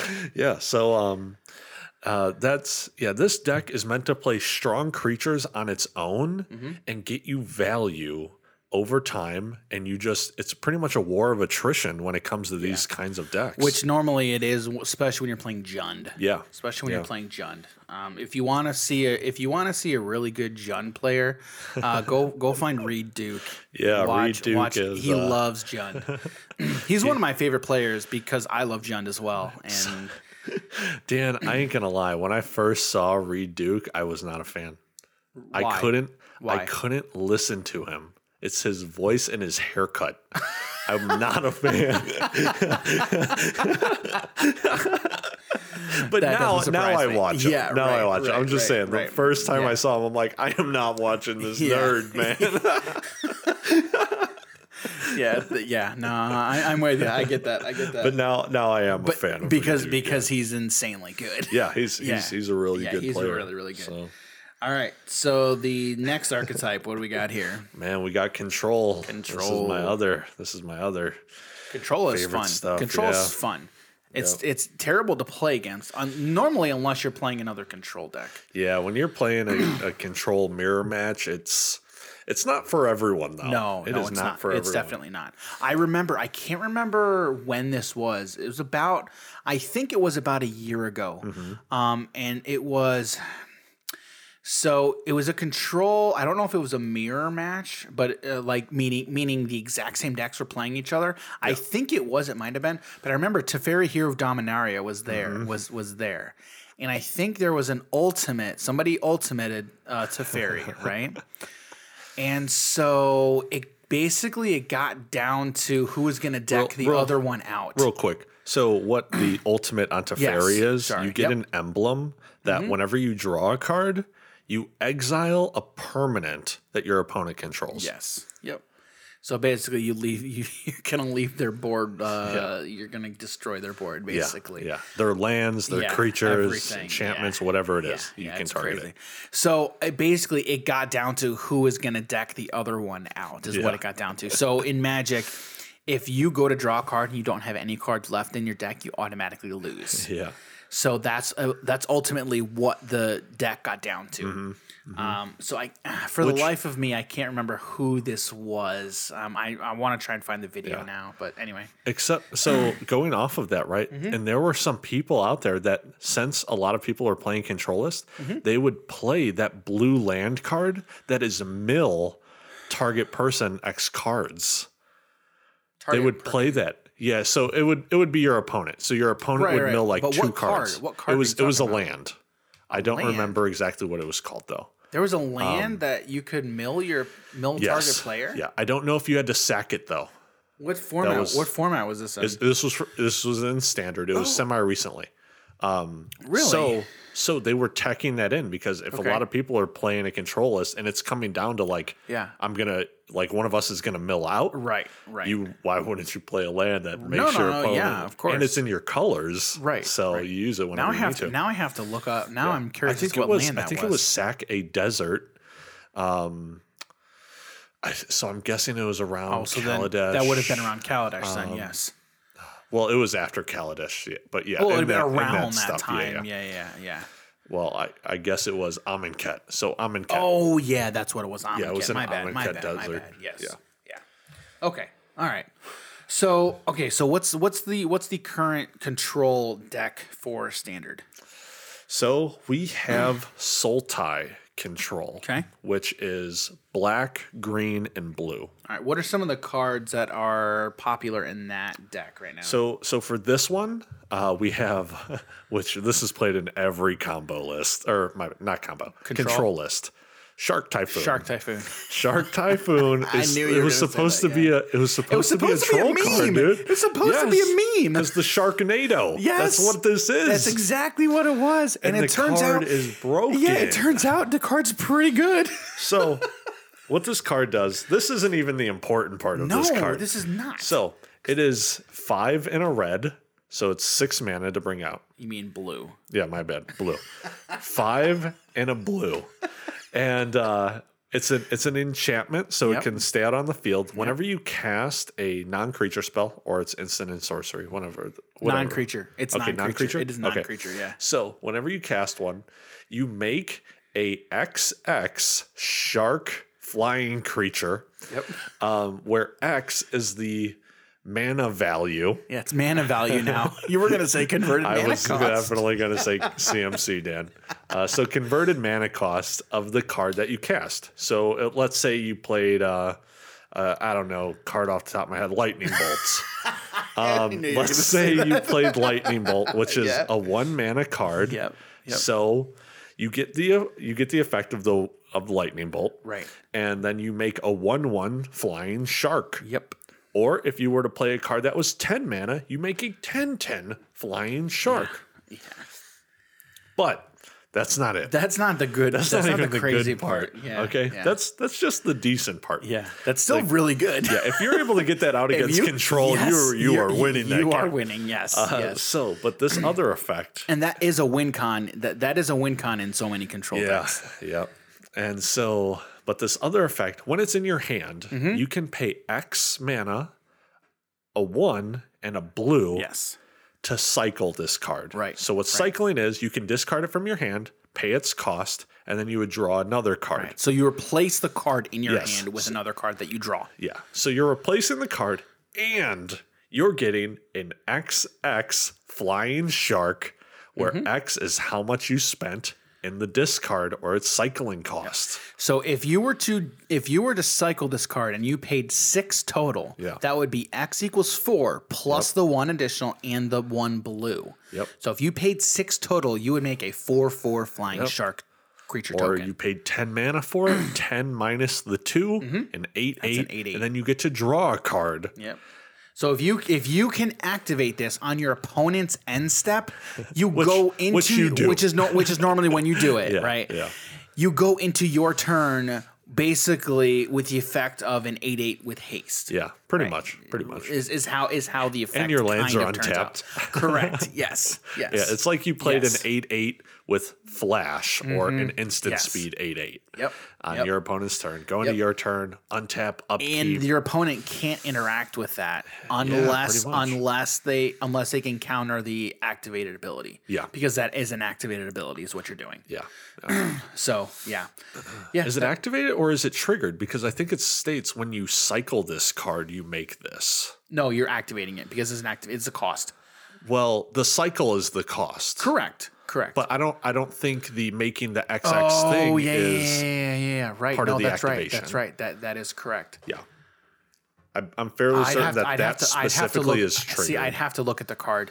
We'd have to look at the card and see because there's actually 2 triggers. Yes. There is 2 triggers. There's the cycle trigger and then but normally those types of counter spells, quote unquote, work the same because it's stifle. It's you're countering an activated or triggered. I believe as well. Yeah, Tail's End. Except because normally it's a counter an activated or triggered ability. Yeah, like you get. So why I say option. it matters is because if there are really specific cards, which there can be, yes, for sure. Then you have to know the difference. Yes, you got to know the difference. Or there can be other cards that trigger based off of that. Right. You know? Right. It's like, someone can't do an activated ability on something in the hand or something. Yeah, you have to know, is it an activated ability or is this a triggered ability? Because it is very, very specific. And it's one of the reasons I love card games because they're very intentional and very specific with the wording and I base everything off. I base every other card game off of Magic. When I was playing Monopoly the other day,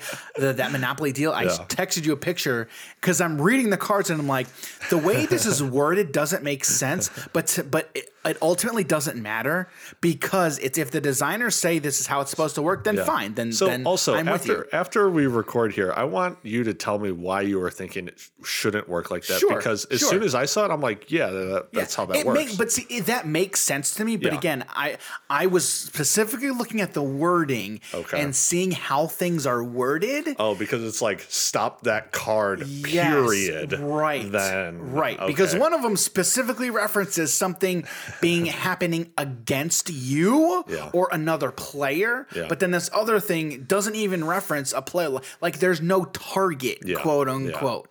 So again, I come into every other card game. Now I think I understand it. Yes. Yeah. So that's where I'm trying to convince Bobby. Yeah. I'm trying to convince Michael of my line of thinking. Yeah. But even I even said, I'm like, it doesn't really matter what I think because if the designers say it works a certain way, right? And so I'm like, I'm fine with that. I just want you to know like what my line of thinking and logic kind of is. So anyway. They didn't put a whole lot of detail into their They didn't. And that's why I looked it up because as long as you know what the ruling is, then you can proceed. Yeah, exactly. Then you can proceed. So anyway. All right, what's the Pioneer control list? Here we have Dimir Control. All right. Which a little bit like Sultai, you just take out the green. Yeah. So you have black and blue. Mm-hmm. And this one also shares some cards that the Sultai list also holds. Like Shark Typhoon? Exactly. Shark Typhoon is in this list. Isn't oh goodness, the Dimir Planeswalker man. Yeah, we can't even remember. I'm not totally sure what cards are in this deck. Tezzeret, are you? No, Tezzeret. I'm like, that's like the only Dimir one I can think of. No, there was a Nightmare Muse. I can't remember the actual name. Oh, Ashiok. Ashiok, there we go. Yeah. There we go. Sumless play her? Yeah. Or him? I don't know. It doesn't even have a face. Yeah, You just look at its chest, and I think it's a guy. Actually, I don't think. To be fair, I don't think Ashiok actually has a gender. You're probably right, Dan. I'm only saying because I actually remember there was an argument. Everybody argues on Twitter, but I think there was something, and then like Magic came out, and there was like a story about Ashiok, and somebody was like, "Oh, Ashiok is actually the first non-binary planeswalker." I'm like, "Oh, okay." I thought that was the Azorius one that just came out. I don't even know. All right, regardless, Ashiok is a really good value card as well. Yes, some lists play it, some don't. But you also have it's a fantastic card for control. Yeah, it very is. Yeah. It totally is. Because you make a 3/1, whether it attacks or blocks, your opponent mills. I think 3 cards or 2 cards. One of the 2. It's 3 cards. It's 3 cards. Yeah. But then you also have Drown in the Lock. Oh, that's a fan. They don't even mill. They exile the cards. Oh yeah, that's right. Because even better. Because Ashiok's ultimate is you can play those cards for free. The cards that you exile with those tokens that you created, you can play them for free. Mm-hmm. So Drown in the Lock is a 2 mana card that states you can destroy a target permanent or target non-land permanent, or you can counter spell. Mm-hmm. So you can either use it as a kill spell or something to do on the stack. Yep. It looks at the amount of cards in your opponent's graveyard and then compares that with the mana value. Yep. And this card is really strong because the later the game goes, you're stopping anything. Everything, You're stopping anything and everything. Yep. Well, as long as you don't exile their whole graveyard. Hey, Jim, what set was that in? Theros. No, it was not Theros. I don't know. Eldraine? That Ashiok was Eldraine? No. Oh, I'm sorry. I'm sorry. I was referring to Drown in the Lock. Drown in the Lock. Oh yeah. That was Eldraine. Yeah. I was basically getting at Eldraine is full of insane cards. Yeah.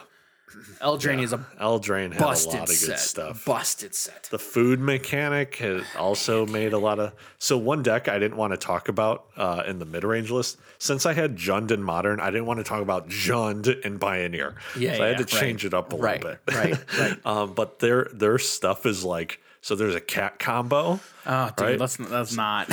Should I not talk about the cat combo? Everybody hated that combo. Everybody hated that combo. As soon as I saw it, I'm like, I want to run this. Yeah, I want to run this. And that's the Pioneer deck I'm that playing, is the Pioneer actually. deck, yeah, with the dragon. I can't remember the name of the dragon. Why can't I remember the name of the dragon? Korvold. Korvold, there we go. Yeah. Korvold the faking. Yeah, the Jund Dragon. And Busted. yeah, he's really strong. So the cat combo is Witch's Familiar, which is a cat. It's a 1/1 for 1, a single black mana. When it enters the battlefield, you deal 1 point of damage to your opponent, and you gain a point of life. Yep. So you're draining them for 1, right? Yep. Then it also has the effect of when it's in your graveyard, you can sacrifice a food token Yep.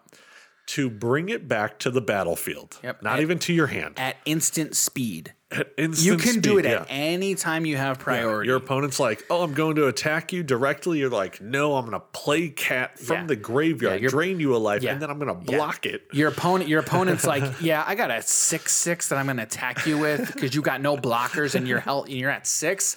No, I'm not. Now no, I'm you're actually not. at 7. Now, and you're down and alive. you're dead because you're at 1. yeah. So the cat comes back when you sacrifice a food. Right? And you know what? There's this one other card. Is that the part that's the combo? Can I talk about the other? Can I talk about the other card? Go ahead. Sorry. And I love this other card. So the card is great. It's an oven, right? And it's a 1 mana. It is a 1 mana value card. Correct? I believe the oven is a 1 mana value card. It's an artifact. It doesn't even have a color. So you play the oven, and then what you can do is the oven. Its ability is you can tap the oven and sacrifice a creature, and to create a token. Now, if the creature's toughness, I believe, is 4 or greater, you create 2 food tokens. Yep. So if you have this cat, right? So you sacrifice the cat to the oven, create the food token. Now your cat is in the graveyard. You sacrifice the food that you created from the oven to the cat to bring back the cat, and now you have the cat back again and ready to do it all again next turn. So it's called Cat Oven. Yeah, and I also messed up. It's not Witch's Familiar. It's Cauldron Familiar. Yes, it's just the Witch's Oven is Witch's is Oven. That's Witch's Oven is the name of the oven card, and then the cat is. So let's talk about this little combo. I love this combo so much. So the only problem with it was there's too many clicks involved in MTG Arena. That was it. Yeah, I don't have a problem with it on paper. No, paper it's easy. It's like I'm just gonna do the thing again. So you play the cat, right? You play the cat. Yeah. I drain you for 1. Correct. Right? Let's say I already and you have, gain 1. And you gain 1. So I drain you for 1. Yep. Deal 1, gain 1. Yep. Drain. My bad. So then let's say we go to your turn and you attack, right? But I already have the Witch's Oven out. You attack me with a 2/2, right? My cat is a 1/1. Why would I want my cat to die, right? Right. So you attack. I block it with the cat. Right. Okay. Before damage happens, I sacrifice the cat to the Witch's Oven, put it into the graveyard. His creature that was attacking me, it was forced to attack where the cat was. Right. It doesn't start to attack you directly now. Right. It the only way that would happen is if that creature had trample. Yes. Yeah. Trample basically is any excess damage that the creature does not take immediately goes through to the player. Yeah. So think about it like you're in mid swing about to punch someone, but then they vanish. Right.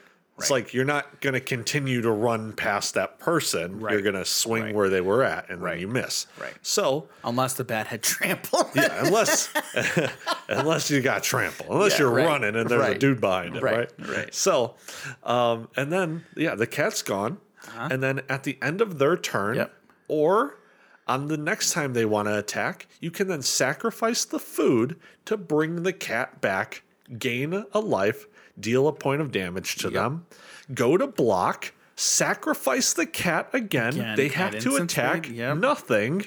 They're losing so much damage output. You're gaining life. You're dealing damage to them, and you only have 2 cards, and they're upset. And that's what happened all the time. People hated it. It's great playing with it, but it's terrible playing against it. And then you throw Mayhem Devil into it. Yeah, Mayhem Devil is a sacrificer's dream. So Mayhem Devil has this ability where anytime any opponent, any player, any player sacrifices a permanent. Sacrifices a permanent. Yeah. So if you have a fetch land and you sacrifice your fetch land, that's going to trigger Mayhem Devil. Yeah. So anytime any player sacrifices a permanent, Mayhem Devil deals 1 point of damage to any target. Yeah.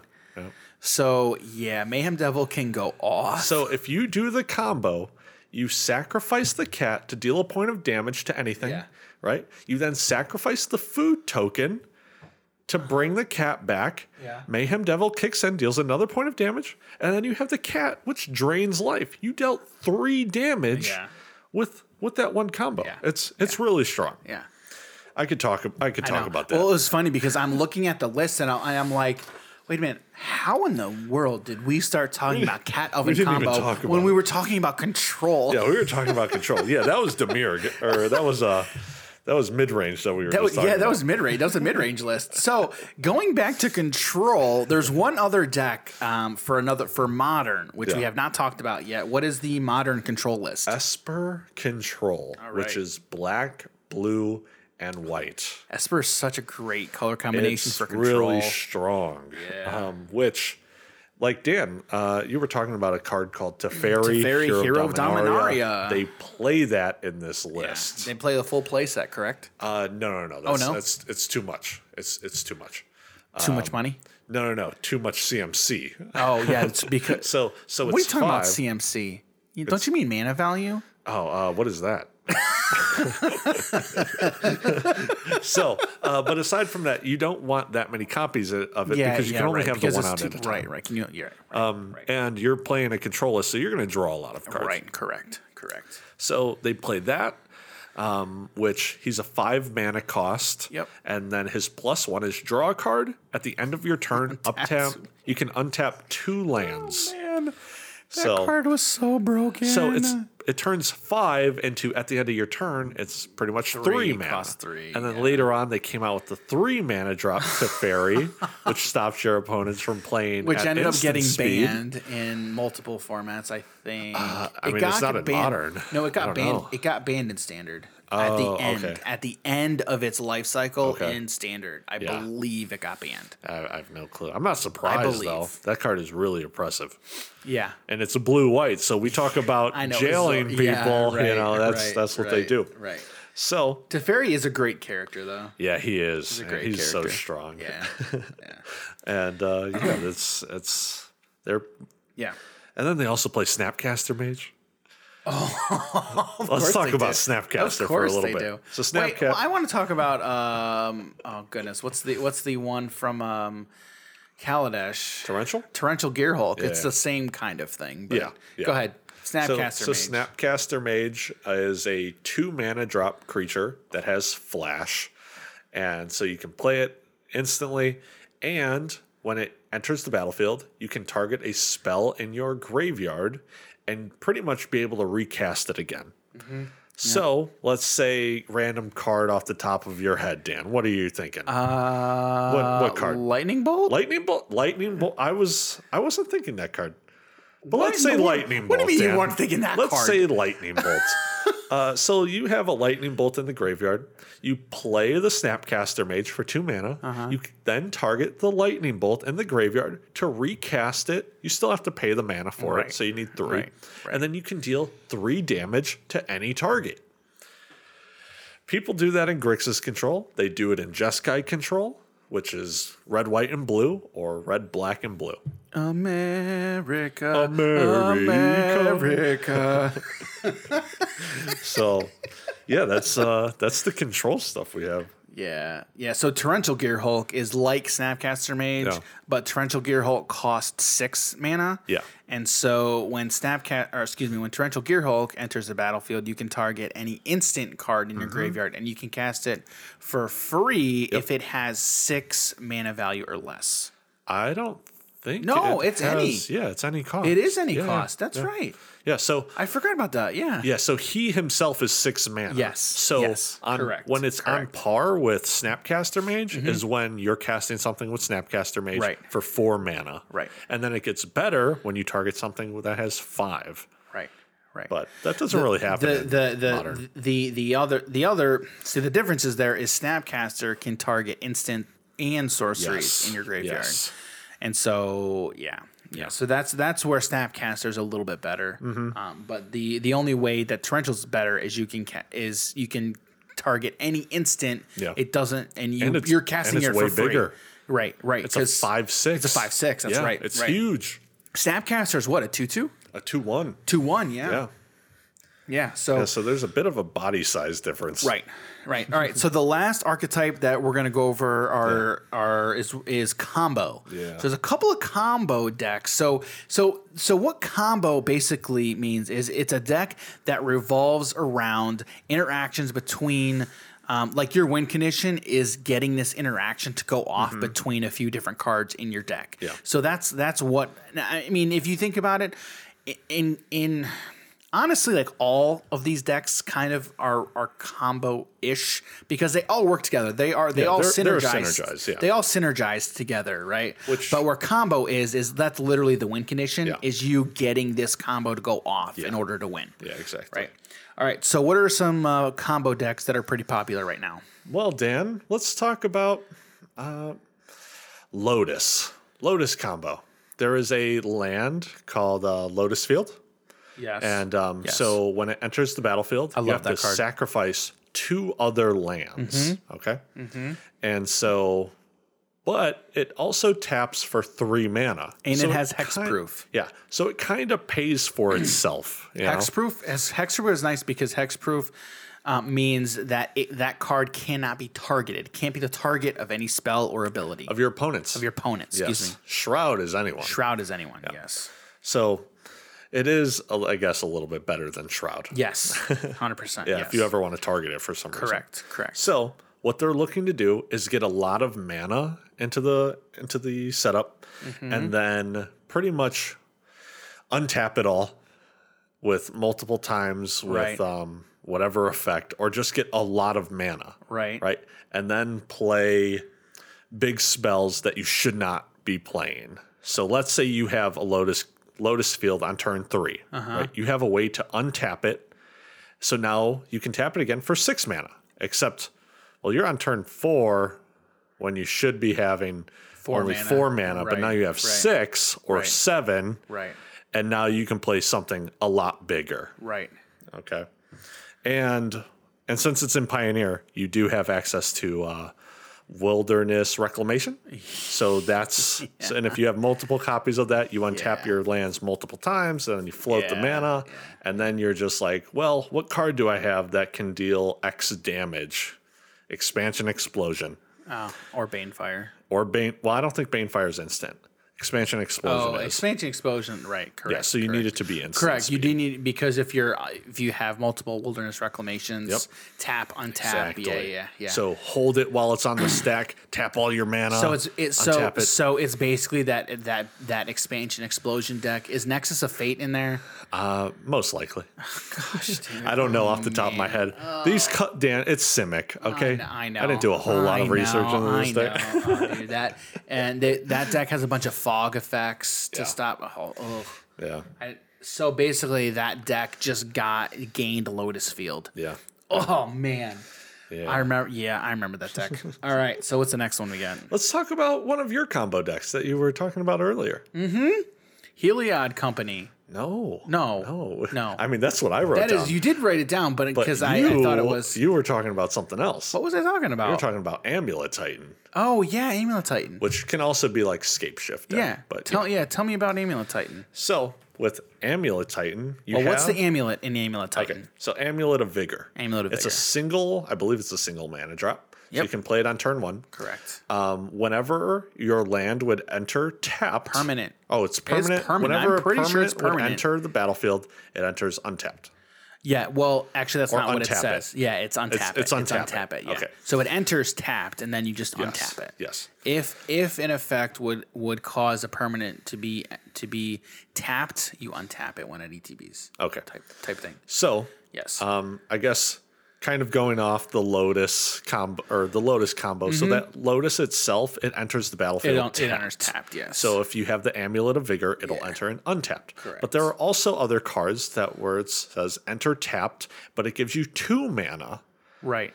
and you got to bounce a card. Yeah, the bounce lands. But it's kind of worth it when is you worth have it. other cards that let you play more than one Yes. land in a single turn. Like, I don't know, Azusa. Azusa, Dryad. 2 lands. Yeah, Dryad of the Grove, something. Yeah, Dryad of the Grove. It's not. It's Dryad of the Ilzian Grove. I think. I can't. Okay. Remember. I think So it allows you to play another one. multiple So land drops in a turn. Yeah. the card or the land that bounces a land back to your hand. Let's say you bounced a land that bounced back to your hand, or bounced another card back to your hand. So say you have 2 of them, right?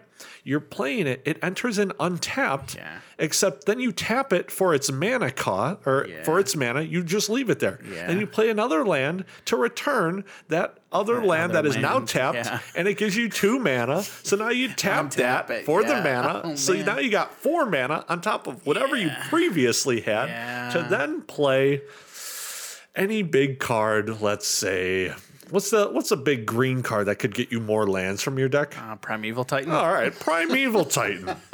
Let's say Primeval Titan. And so on ETB, you go search your deck for land cards. Okay, I believe it's 2. I think it's any lands. Any 2 land cards. That's crazy. So if you can set it up to where you play a bunch of lands, right? There's a land as well to where, is it Boros colors? I think it's Boros to give yourself. So it gives plus X plus 0 or plus X equal to how much mana you spend for this. And it gives haste. So you can turn your creatures really big and just send it in there. Oh. Yeah. So you give your prime time. Your Primeval Titan, your prime time is what it's called, prime time. You make them like a 14/14 beater with haste the turn you just played it, and it's most likely like turn 3, and they don't have anything to stop that. Yeah, that's crazy. That is crazy. But this other one, do you know about this deck, Heliod? Okay, so let me ask you this. So I see it, and I'm thinking it's I think it's closely related to that Selesnya list that's in Pioneer slash Historic. Most where likely. it's got collected both the cards are all 3 of the cards. Collected Company, Heliod, Sun Crowned, and it's basically mono white life gain aggro with Heliod and Collected Company. Is that correct? You're missing the part that is the combo. So what's the combo? Walking Ballista. Oh, Walking Ballista gets lifelink. Okay. So then you gosh, to get the counter on him, except you remove a counter to deal a point of damage, except he has lifelink, so you gain a life, and then you got another +1/+1 counter because of Heliod. So and then you remove a counter, Dan, to deal a point of damage to gain a life, but Heliod says you give him a +1/+1 counter, so then you remove that +1/+1. So it's an infinite combo. It's an infinite combo. So the way the way the combo basically works is you've got Heliod Sun Crown, which states anytime you gain life, you put a +1/+1 counter on target creature. Right? You control, I think. Yeah. And then and so there's another effect that on Heliod, which you can pay 2 and a white to give any creature of yours lifelink.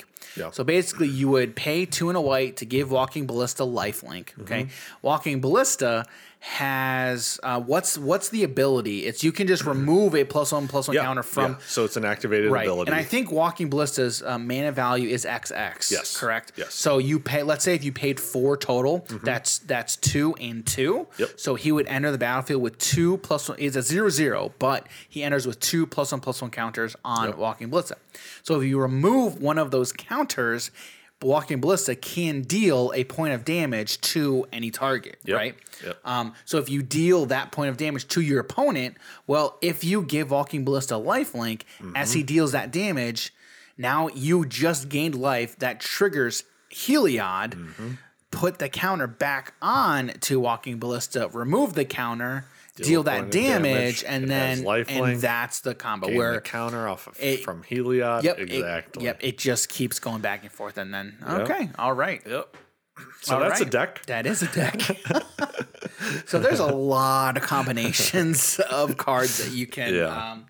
And that is one way that Magic is just crazy. It's so cool.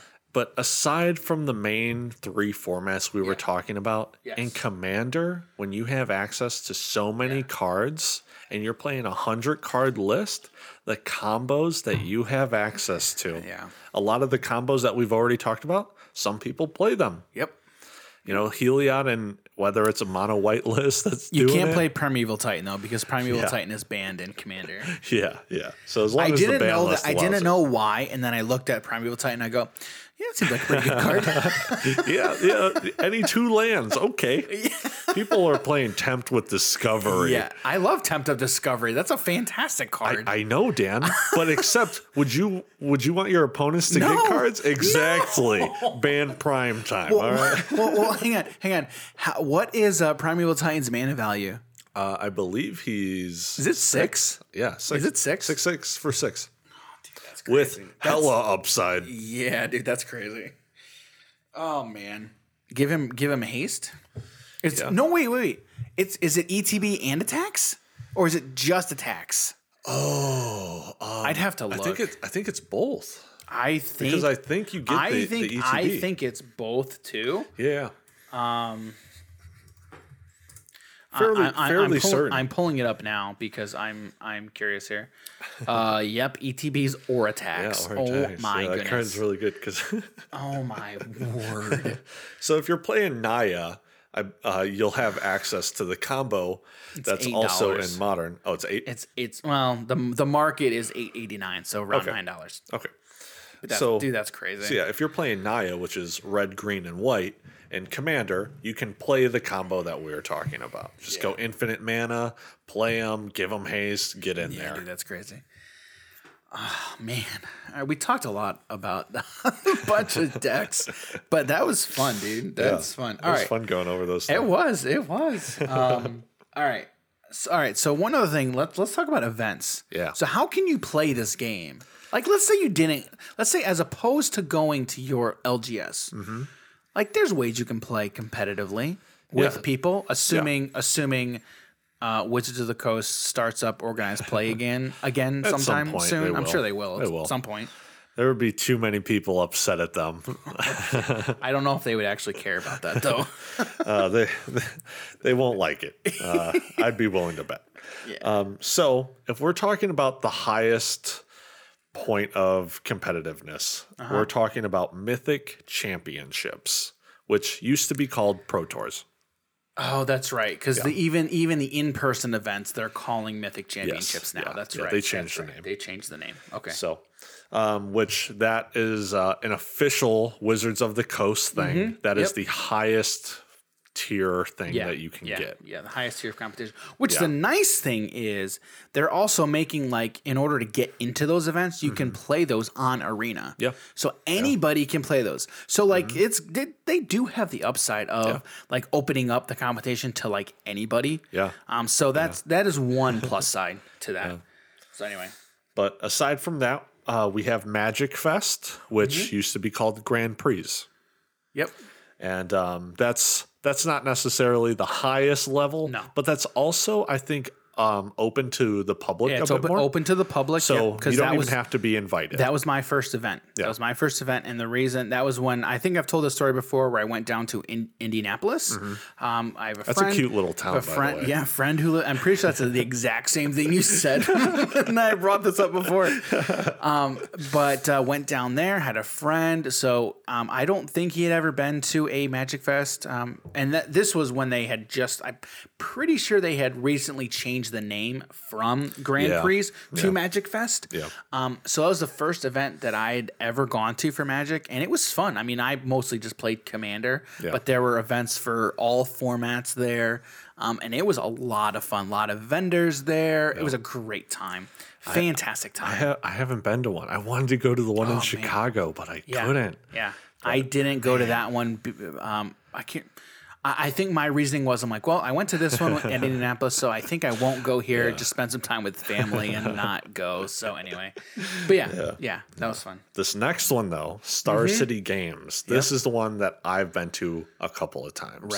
Right. This one it's not Wizards official from them. It's from a company named Star City Games. And they run really big tournaments as well. And when we're talking about, second party, this is the top ones. Pretty much.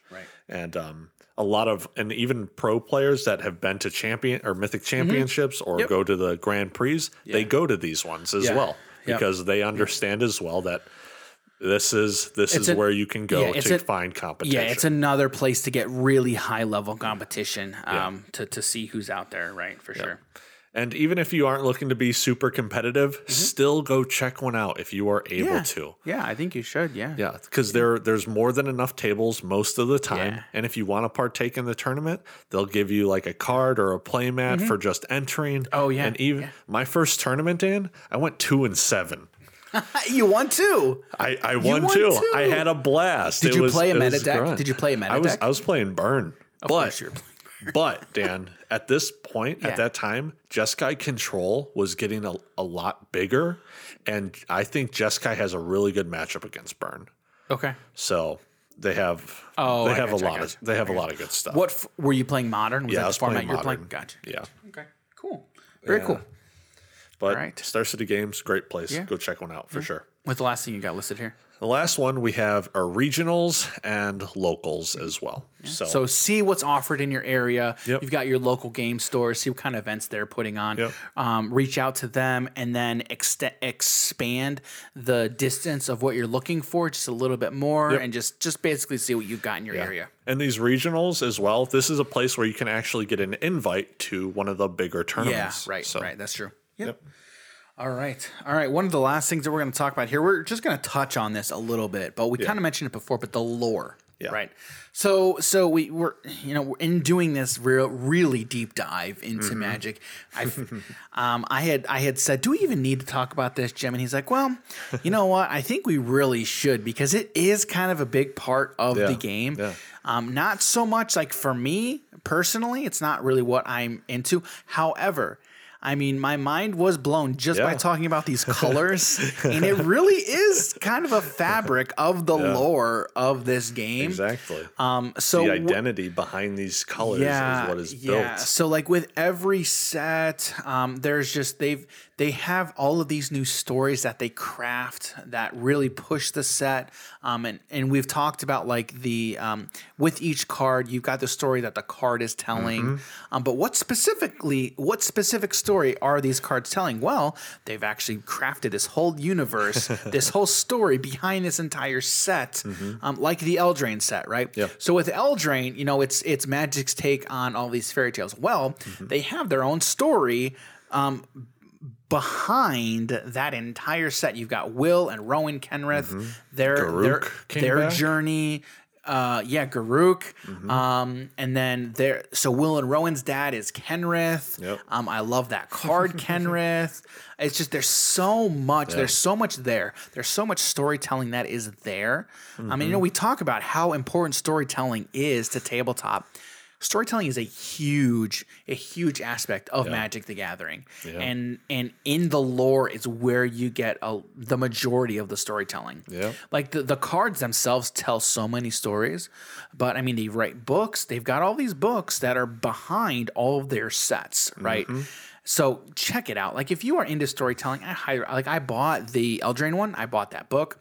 I read through that. The War of the Spark storyline is amazing to me. I love that storyline. If you guys can, go check out the War of the Spark cinematic. Yes. That video, it's about like 3 minutes long. We will link that. It is amazing. We will link that in the show notes for this, in the description. We will check that. We will link that to Which here. I actually think they're also working on a Netflix series. They are working on a Netflix series about that. So, all right. Well, I mean, I think with that, we're kind of going to wrap it up here. We're kind of pushing 2 hours here.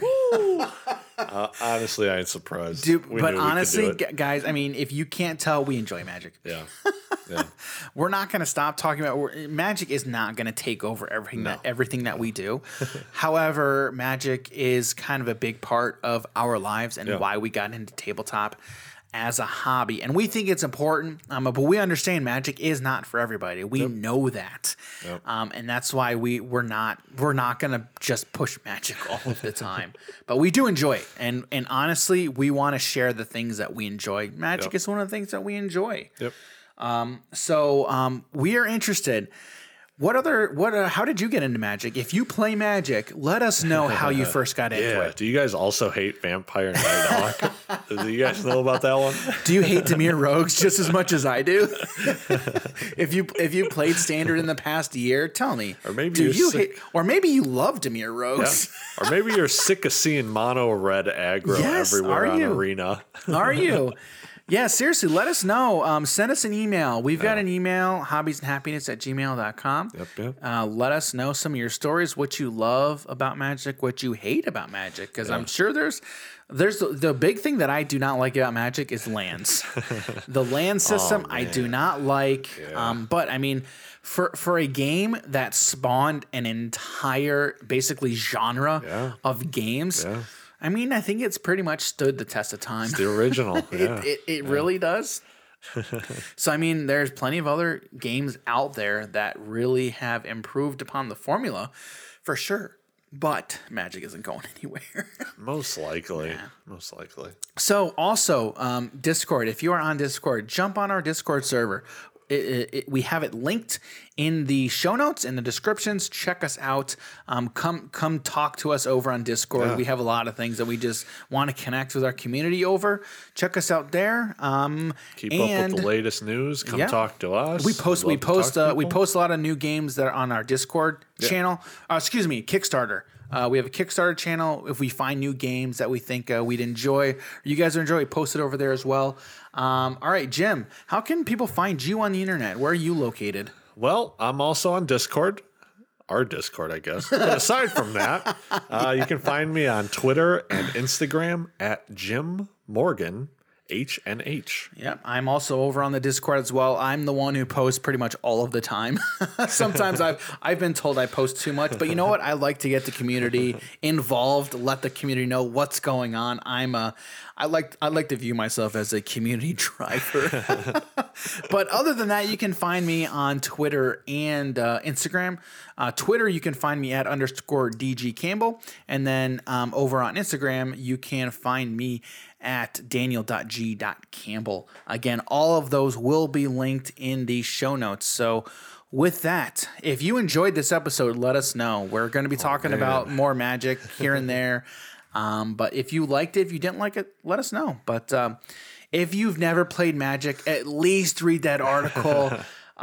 Check it out. If nothing else, it's a good story to read. It's a great read. It's a really great read. So with that, thanks for joining us, and we will see you all next week. Have a good one, guys. All right. See you, everybody. Take care.